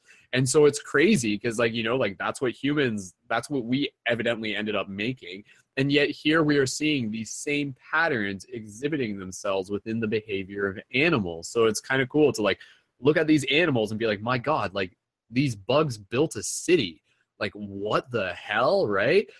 So again, I think another part with like understanding animals is recognizing sort of, think of it almost as in sacred geometry, but not just in terms of like visual patterns, but also in terms of behavior as well. And Brian's saying, I think you're talking about termites, and yeah, I think it was like a type of termite. It was in the Planet Earth 2 season. But again, like look for the sacred patterns, the sacred geometrical patterns within animals, and then acknowledge those within ourselves. Another cool thing that I wanted to mention, I just want to mention this, and then I wanted to mention the wolf thing that I was going to mention next. Another cool thing, going back to deers and fawns, one thing that I found out, and this is just kind of an interesting tidbit as to like the nature of animals, and maybe a lot of people didn't know this, and it's just kind of cool, so I'll mention it. When baby deer are born, when fawns are born, this is from my understanding, they're actually born without a scent. And so what actually happens is that when they are born, the mother will actually like have very little physical contact with them. Like it will still like nuzzle on the teat and stuff like that as much as it needs to, but it won't really hang around it more than it needs to. And then the reason for this is that because the fawn is actually scentless, it actually becomes a defense mechanism well in nature so that it isn't detected by prey and predator. And so what the fawn will actually do, and you'll see this, and this will make sense in a second, fawns will actually commonly lay amongst flowers so that they can blend in with the smell of the flowers and actually hide themselves from the scent of being picked up through their scent from like their prey. So again, there's literally a subreddit that exists of baby fawns in flowers, and and people are just like, why are there so many pictures of fawns in flowers? Like that's because it's part of their natural way of living. And the reason behind that is because they don't have a scent, so that they actually don't get attacked by prey, so that they don't get found out and stuff. So again, I just thought that was kind of cool because again, it exhibits this like creativity within the animal kingdom that we see that I think is really interesting. And again, like that's like a whole topic in itself, just the idea of like the creative designs that we see within animals and stuff, and how consciousness is actually working through this. Because again, I think consciousness kind of works in this way of a best effort through experimentation, and the way how we see animals adjusting and evolving is actually essentially consciousness adapting and just like transcending into different different ways of living and different ways of existing and stuff like that. So I think it's very beautiful to acknowledge the different nature of these different animals. Moving on to the wolf thing, and then I'll pass the talking stick around. I've mentioned this in past broadcasts, but obviously I'll mention it here because it's very relative, and it goes back to the concept of dreaming. One idea that I read, it was actually like in a book about like teachings related to like Carlos Castaneda, Don Juan. I think that was where it's from. It was from the Toltec book, The Path of the Toltec. I have it right behind me somewhere. Anyways, Toltec's Path. But anyways, one thing that I read, if it was from that book, was this idea, and some of you may have heard me talk about this in the past, but I'll reiterate it, that wolves will actually use their dreams as a practical means for their nature. So in the idea that, if animals dream, it's like, why do they dream? It's like, oh, it seems kind of pointless, like, why do they dream? But for wolves, their dreams are actually a part of what enabled them to survive. And this is how it works. when a wolf is dreaming, what it will actually do is it will actually astral project, as in it will leave its physical body and it will float over the landscape, and it will actually use its dream time to be able to find the hunt, to find its next food. It's like a deer or some sort of, some sort of animal moving around. And then it will use, so in its dream, it will astral project, find out where its next hunt is, where it needs to go. And then when it wakes up, it will maintain that knowledge and actually use that to know where to go. So in opposed to like the wolves, like just like randomly wandering through the wilderness, no idea what's over the next mountain. How crazy is it that wolves actually dream so that they can astral project to find out this information, bring it back, and then continue to move forward on their path? So again, I think that's just like a super interesting idea, and probably one that a lot of people didn't even credit wolves as possibly having. And then if that is the case, who's to say other animals don't do it as well? Who's to say other animals don't do it as well? And obviously, like again, going into the nature of different animals, wolves are beautiful teachers in terms of like community and leadership and just the way how they move as a pack and everything like that. I think it's, again, there's a whole lot more conversation, but I encourage people to just kind of look at any animal and study the nature of them. Study the nature of them, study their virtues, and what can they teach us about ourselves? What attributes can they exhibit that will help us understand more ways in which we can live in harmony with ourselves as well. So, okay. I want to be able to just check in and see if Green Ghost if Rosaline would like to join into the conversation. So Rosaline, I'm just gonna pull up your microphone, and if you just want to test your microphone and say hello, go ahead. Testing. Hello. All right, that sounds good. So, Rosaline, I'll pass it to you in a second. So again, you can just say hello, maybe where you're tuning in from, and then what brings you to this discussion topic about the consciousness of animals, and anything that maybe you've learned from animals, or anything you just might want to share as we get close to wrapping up the broadcast. But go right ahead and welcome. Yeah, hello. My name's Rosalind. I'm from Australia. I just moved to Cairns, actually, but I've been wanting to catch up with these broadcasts for a while, but because of the time zone difference, it's a bit hard. But yeah, no, I've just had a dog for about a year now. Unfortunately, I had to let him go to a new home, but so I've just spent a year with a dog. And I also, through my youth, I spent 4 years working on a dairy farm. So I wasn't really doing milking. I was like looking after the calves. It was really the worst job I've ever had, and it led me to become a vegetarian and all that. But yeah, so I don't really know if I should continue on from here. But working with cows for 4 years had a huge influence on my life, and I did get to see a lot of like how the industry works in Australia, and then straight after that I went to India and saw how the industry works in India. So I've got a good perspective. Sorry, Rosaline, I just want to jump in. Your microphone's like kind of crackly. I'm not sure if it's maybe because you're holding it or if the plug isn't in all the way. I'm not exactly Can you hear me like this? I don't think that's changing the crackling noise, so I'm not exactly sure where it's coming from. It sounds like it might not be plugged in all the way. Maybe you just want to check the plug on the computer real quick. Testing. Is that a bit? Do you want to just try plugging in and plugging out? Just double check. Because it's just like unusually crackly, but the volume's fine. That may have fixed it. Okay, so I'm going to bring my volume down. Go ahead, continue. Well, I don't really know specifically. Oh, actually, sorry. Okay, you just unplugged your microphone? Yeah, okay, plug back in what you were using before there. Because that is louder. Sorry about the technical hiccups. There you go. All right, okay, so she's just going to plug that in, and then... Okay, go ahead. I think that might fix it too. Yeah, testing. Oh. A bit better. No, it's still really crackly, but we're just going to let you keep talking anyway, so it's okay though. Well, one thing I did want to mention is, it's a kind of a secret, because it was very, special for me, but the ability of animals to understand and speak English, I don't know if you've already gone over this topic, but I swear when I had my puppy, like, he said to me one day, like, that he needed a mummy, like, and I swear he said it in English, and he would often say things like, when he was having little fits, he would say things in English. But with cows, I used to actually every day after school, I used to go home and go to the cow field and just sit in the trees and push the leaves down so they could eat the leaves. And yeah, I've made many speeches to big herds of cows just standing in the fields, but it's amazing how sacred they are themselves, and considering the fact that they poop out mushrooms too. But it's amazing how sacred cows really are, and just how exploited they are. Like, but yeah, I don't really know what to say. I could answer questions or something. I don't know. But yeah, thank you.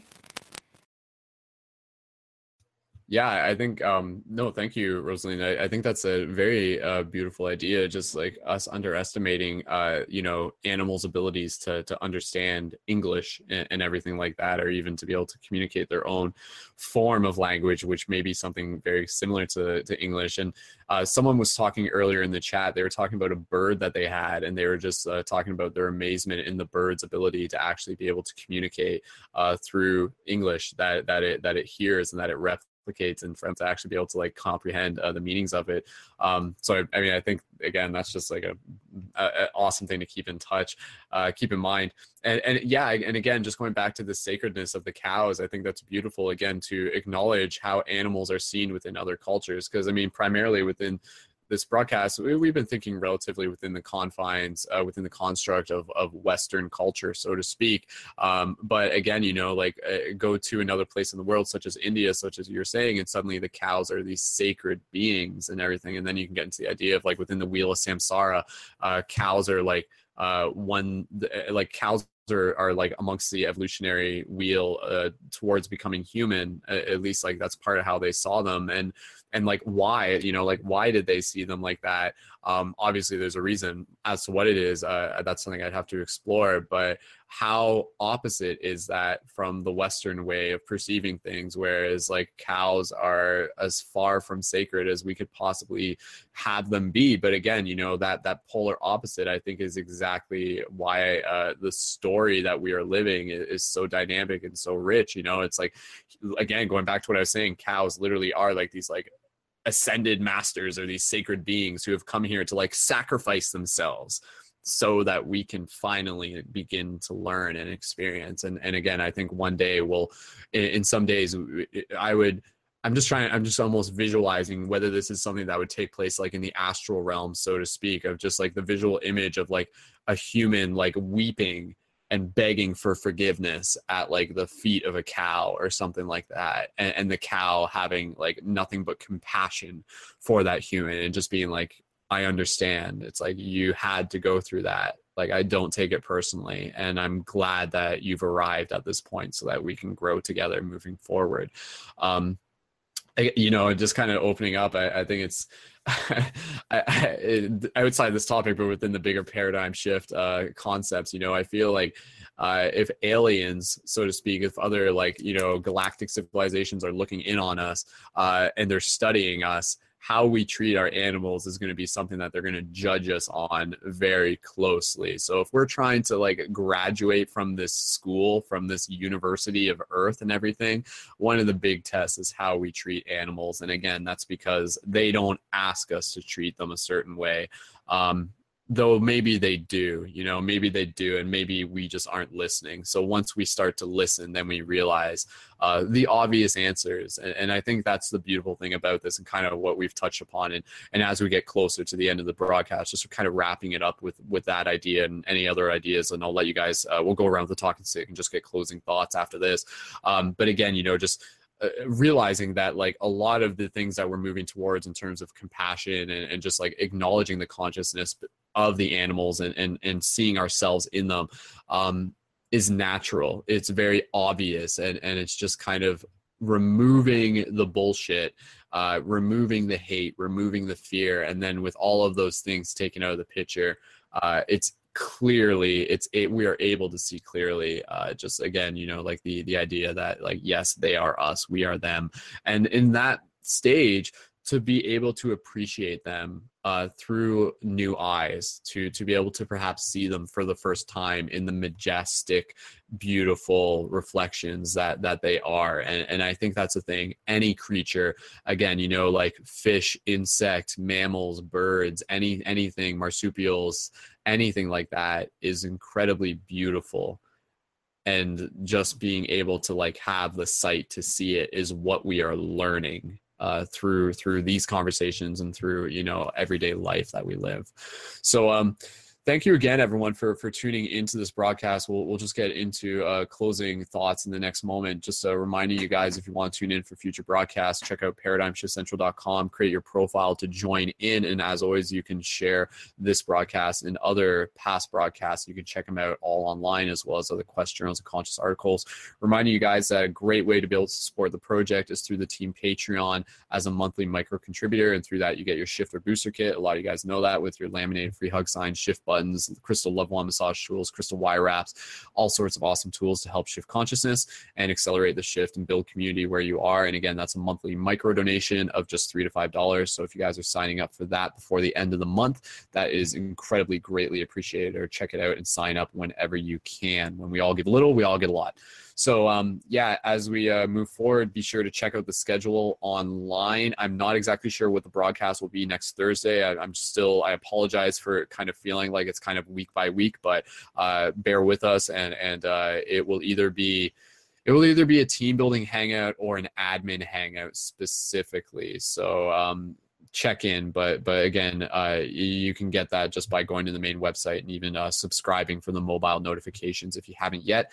And of course, subscribing on the YouTube channel at youtube.com/SkullBabylon for this broadcast, and Paradigm Shift Radio on iTunes. And again, be sure to check out the new videos on the main website and facebook.com/Paradigm Shift Central as well for other featured community created content, such as some videos from Rainey that I'll go and re-upload. He's got some other videos from a while back that are still relevant. But again, thank you everyone for being a part of this broadcast. So moving into any closing thoughts that we just want to leave the audience with here as they continue to download this inspiration, and not only just listen to this broadcast for the sake of inspiration and entertainment and education, but also for all of us to continue to embody what it is that we are talking about here. So I'll just open the talking stick. Maybe Rainey, did you want to just give us some closing thoughts first, and then we'll go around next? Rainey, go ahead. Yeah, for sure. What was Green Ghost's name? Rosaline. Yeah. Rosaline, I'd like to thank you for after working through 4 with cows, you did not become dehumanized and see them as commodities, and you became vegetarian, because so many people after being in the meat and dairy industry just turn into lifeless souls, basically. And I mean, if you look at any serial killer out there, like 90% of them used to work in vivisection, or used to work in the meat and dairy industry, or used to kill animals all day long for a living, and so to be working with animals and getting out of it and being with compassion is really commendable, and I thank you for doing that. I'd like to end it on a brighter note because first I want to talk about what you said, Brendan. I think it'd be interesting if all animals were sort of choosing to sacrifice themselves for us. I just worry that that's not used as an excuse, because it could be, and it could say like, oh, I'm just going to have this one time, and it's okay because they're sacrificing themselves for me. And when really it could be the case that we have to live every single one of those lives. Maybe reincarnation is infinite, because infinity, if it exists, and I believe it exists, and it makes sense that it's the only thing that exists, because if something exists, why not everything? Anyways, so if time is infinite, why aren't we having to live every single life why aren't we every single soul? If we are all one, maybe at one point we live every single life through infinity. So through that perspective, maybe we could be saving ourselves a lot of hardship by treating animals nicer throughout our own lives. So to get away from all the hell and suffering, I would like to focus on the paradise and heaven and absolute amazingness it is to follow your heart and to follow your compassion and to eat a diet that is in line with your beliefs and your values. You start to feel amazing. You start to feel the way your body is meant to feel, and it starts functioning the way it's meant to function. And you get mental clarity, you get spiritual clarity, you get everything just goes up. And if you think like all the products and all the trash and all the pesticides and all the hormones and all the packaging and everything that has to go along with this junk food diet that we're told to eat because it's very profitable for other people, none of that has to exist. Litter did not exist before humans came around. Like, all we really need is to pick some fruit off of a tree, eat it, throw the compost down to feed the tree, disseminate the seeds inside the fruit, and we're literally helping to grow paradise around us. This is why my channel is named Symbiotic Solutions, because I believe the solutions to the problems that we face are symbiotic. I believe the darkness that we're going through is parasitic, and the solution is then, of course, symbiotic. And it's an amazing possibility and potential that we can create on this planet. And it really just starts where we're at right now. All we have to do is, instead of going to the grocery store and getting, Slim Jims, we get some fucking, I don't know if there's Slim Jims in Canada or whatever, but instead of getting beef jerky, we get some apples and mangoes or bananas, or, we make smoothies in the morning instead of bacon and eggs. And, we feel the benefits, and the planet feels the benefits, and the animals feel the benefits, and we get to start slowly but surely regrowing paradise on Earth. Awesome. Sweet, man. Well said. We're doing it. Go Word. team. Sweet. All right. Rainey, thank you again, man. Any other, is that it? End it there? That's again, thank you. Immense gratitude for doing what you do, Brendan. You're out here all the time. And I'm gonna start donating. Definitely. Cool, I feel it. Awesome, dude. Thank you, man. And likewise, thank you for what you're doing. I know you're doing a lot. A lot of focus recently has been on your Instagram and stuff. So for people who may be looking to connect with Rainey, I encourage them to do it at Symbiotic Solutions on Instagram as well. Correct? That's correct. Yes. Correct. Yeah. Okay, cool. And we'll include that into the show notes for those of you looking for that as well. But yeah, definitely, Rainey, thank you again, and look forward to collaborating with you some more in the future, dude. So. Thank you, and thank you to everybody else that participated tonight. Awesome. Sweet, man. All right, guys. So again, just moving closer towards wrapping it up. If Rainey's dropping out, that's totally cool. We'll just do this, and then we'll just say our good night, and then we'll save it all for next time. So who would like to just add any other closing thoughts? So we have Brian, we have Rosalind, and Ashley. If you guys want to say anything, just either raise your hand so I can unmute you guys real quick. Okay, Brian, go ahead. Okay, fat, sodium, and sugar are what causes us to be into meat and all the bad stuff in life, with McDonald's and whatnot. Something that needs to become more popular are crickets. If you have to eat meat, I suggest eating crickets, because they use way less water. You hibernate them by freezing them, and then you eat them without them ever knowing that they're actually dying, or maybe they know, I don't know. But the final thing I wanted to talk about was the multiverse and the brain. If you just type in brain and multiverse in Google and look at the first image, it is like the Big Bang. It's everything. So I was talking about the world being alive, but also the universe is alive too. And there's a theory that there's a boiling pot that exists where the multiverse is either a giant sphere with multiple spheres expanding and going in within one another, or we're on the edge of a boiling pot, like we're just always expanding out into nothing, which I think is more pessimistic. But what I want to get at is this: the Big Bang could be one breath, and right now it's exhaling. We are expanding in the universe, and when we inhale, that's when entropy has finally occurred to its max, and it'll form back together and form another Big Bang. And so a lot of people think that this may be the only universe we're living in, but I think that there's like gigantic supermassive black holes that we don't even know about, or it's just so blatantly right in front of us that we're just not seeing it. And yeah, I think that that's what God is like a giant being. You know, I think it's all that ever is or ever was, and I think it's what we're building up to. You know, with what you're talking about with the cows dying, and you know, just smiling back at us and saying, you know, everyone fucks up. You know, you just got to keep doing your best. You know, for the best. So, thank you. I wanted to thank you so much for letting me talk. I know I was blabbing a lot today, but I really appreciate this opportunity. It helps me get shit off my chest, and with my mind, it helps creativity going too. So thank you, everyone. Have a good night. Awesome. Thank you, Brian. Absolutely, man. And thank you again just for having setting a fearless example of just jumping into the conversation and just practicing and sharing and stuff like that. Greatly appreciate it. And again, you know, that's why we do this, guys. This is all just practice.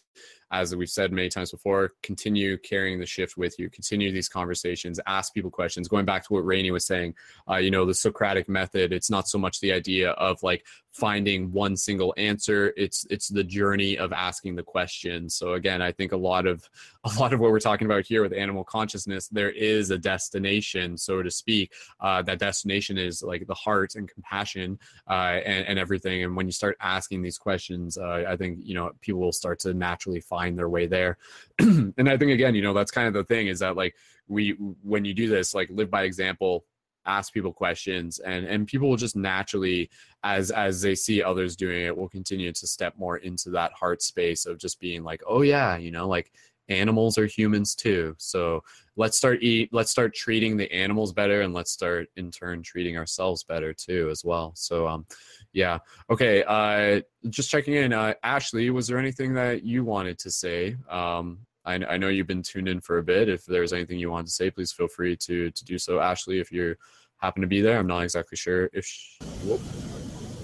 Can you hear me? Yeah, we can. It's a little fuzzy, but go ahead, Ashley, if you had a quick message. I just wanted to say I love you guys. I love everything everyone had to say. It's nice to know I'm not alone in the way I feel. And that's all I gotta say. I love you guys. Perfect. Awesome. Thank you, Ashley. Always a pleasure having you here. And for everyone else, you know, just for everyone else tuned into this, much love to all you guys. I know a lot of people listen to this afterwards in the future. And again, it's just greatly appreciated to have as many people interested in this, and to know that, again, like it ripples out far more than just who listens to this alone. So, okay. So, Rosalind, was there anything you want to just add? Final thoughts? Go ahead. I'll pull your microphone up. I would definitely say big love to you all. It's really special to be here. I would also say it's kind of a bit off topic, but I often see animals in the clouds. Just keep looking at the clouds, because the clouds really have some amazing things to do, and you never know if you have that ability to sort of shapeshift clouds, and you can get a lot of messages from the clouds. But also, if you have the chance to sit in a field with some cows, I would recommend just sitting in a field with cows and just being embraced by that sort of their consciousness, because there aren't many animals in this world that are as relaxing as cows are, and yeah, they can really help you. So yeah, if you get the chance to hang out with some cows, I would recommend that. And yeah, just big love to everybody, and thanks for having me here. Awesome. Thank you so much. I'm glad that you're able to make it. And yeah, absolutely looking forward to more conversations with everyone here. So with that said, again, just kind of closing thoughts, just keep thinking for yourself, guys. Just keep asking questions. Go watch some documentaries. I think a lot of it is just being able to see things with new eyes in a lot of ways. And it is something that for many people, it's something that we have to learn. It's something that we have to remember, and remembering to remember is essentially what a big part of this journey is. So animals are here to help us do that. They're here to help us remember, yet also to help us share in the excitement of this journey. So let's focus on that. Let's focus on, moving forward. How can we share in our excitement with our fellow animal friends, understanding that they, as much as we appreciate having excitement and joy, animals appreciate that as well. And if we can give them that gift, I feel that goes a really long way. I feel that's like some like good karma for everyone and stuff. So again, we're doing it for the animals, but we're also doing it for ourselves, and we're doing it for the generations to come. So it's definitely happening, and it's, again, conversations like these that help move it forward. So from conversations to ideas, concepts, to actions, to embodiment. So let's keep moving forward. So with that said, thank you guys so much for tuning in to another successful, educational, entertaining, and inspirational broadcast through ParadigmShiftCentral.com. This has been Destiny School with the topic of consciousness of animals. The next Destiny School topic will be, I'm not exactly sure. I haven't fully decided yet. One of them is going to be about the flat Earth theory in the future. We'll talk about that. I'm not exactly sure when it will be, but it'll be at some point. But if you guys have suggestions for topics and themes that you would like to see for Destiny School, please feel free to let me know. I'm always open to being able to hear that. And stay tuned for other future broadcasts and lots more exciting stuff happening through the Paradigm Shift Central project. And as always, go out there and keep shifting the paradigms. Go out there, keep talking to people, do free hugs, do any sort of get involved with animal rights activisms. If there's communities like that in where you are, start changing your diet. Those little things are excellent ways of just being able to put the intentions out there into the collective, and go share in the excitement with your pets if you got some pets, or go down to like a local the kennels where dogs are, and maybe you can even adopt a dog or something like that. Animals are here to be able to share this journey alongside with us as equals, as we have said. And I think it's very clear. And again, so thank you guys so much for helping bring forth that clarity. So with that said, we are wrapping up this broadcast, and thank you again, everyone into the live chat. Please feel free to leave your comments on this YouTube afterwards, share it with your friends, and stay tuned for future broadcasts. So just inviting everyone, we're going to unmute ourselves, and let's all make some more animal noises and send everyone some love, and we'll say goodbye after that. So unmuting everyone. So say until next time, guys. Make some animal noises.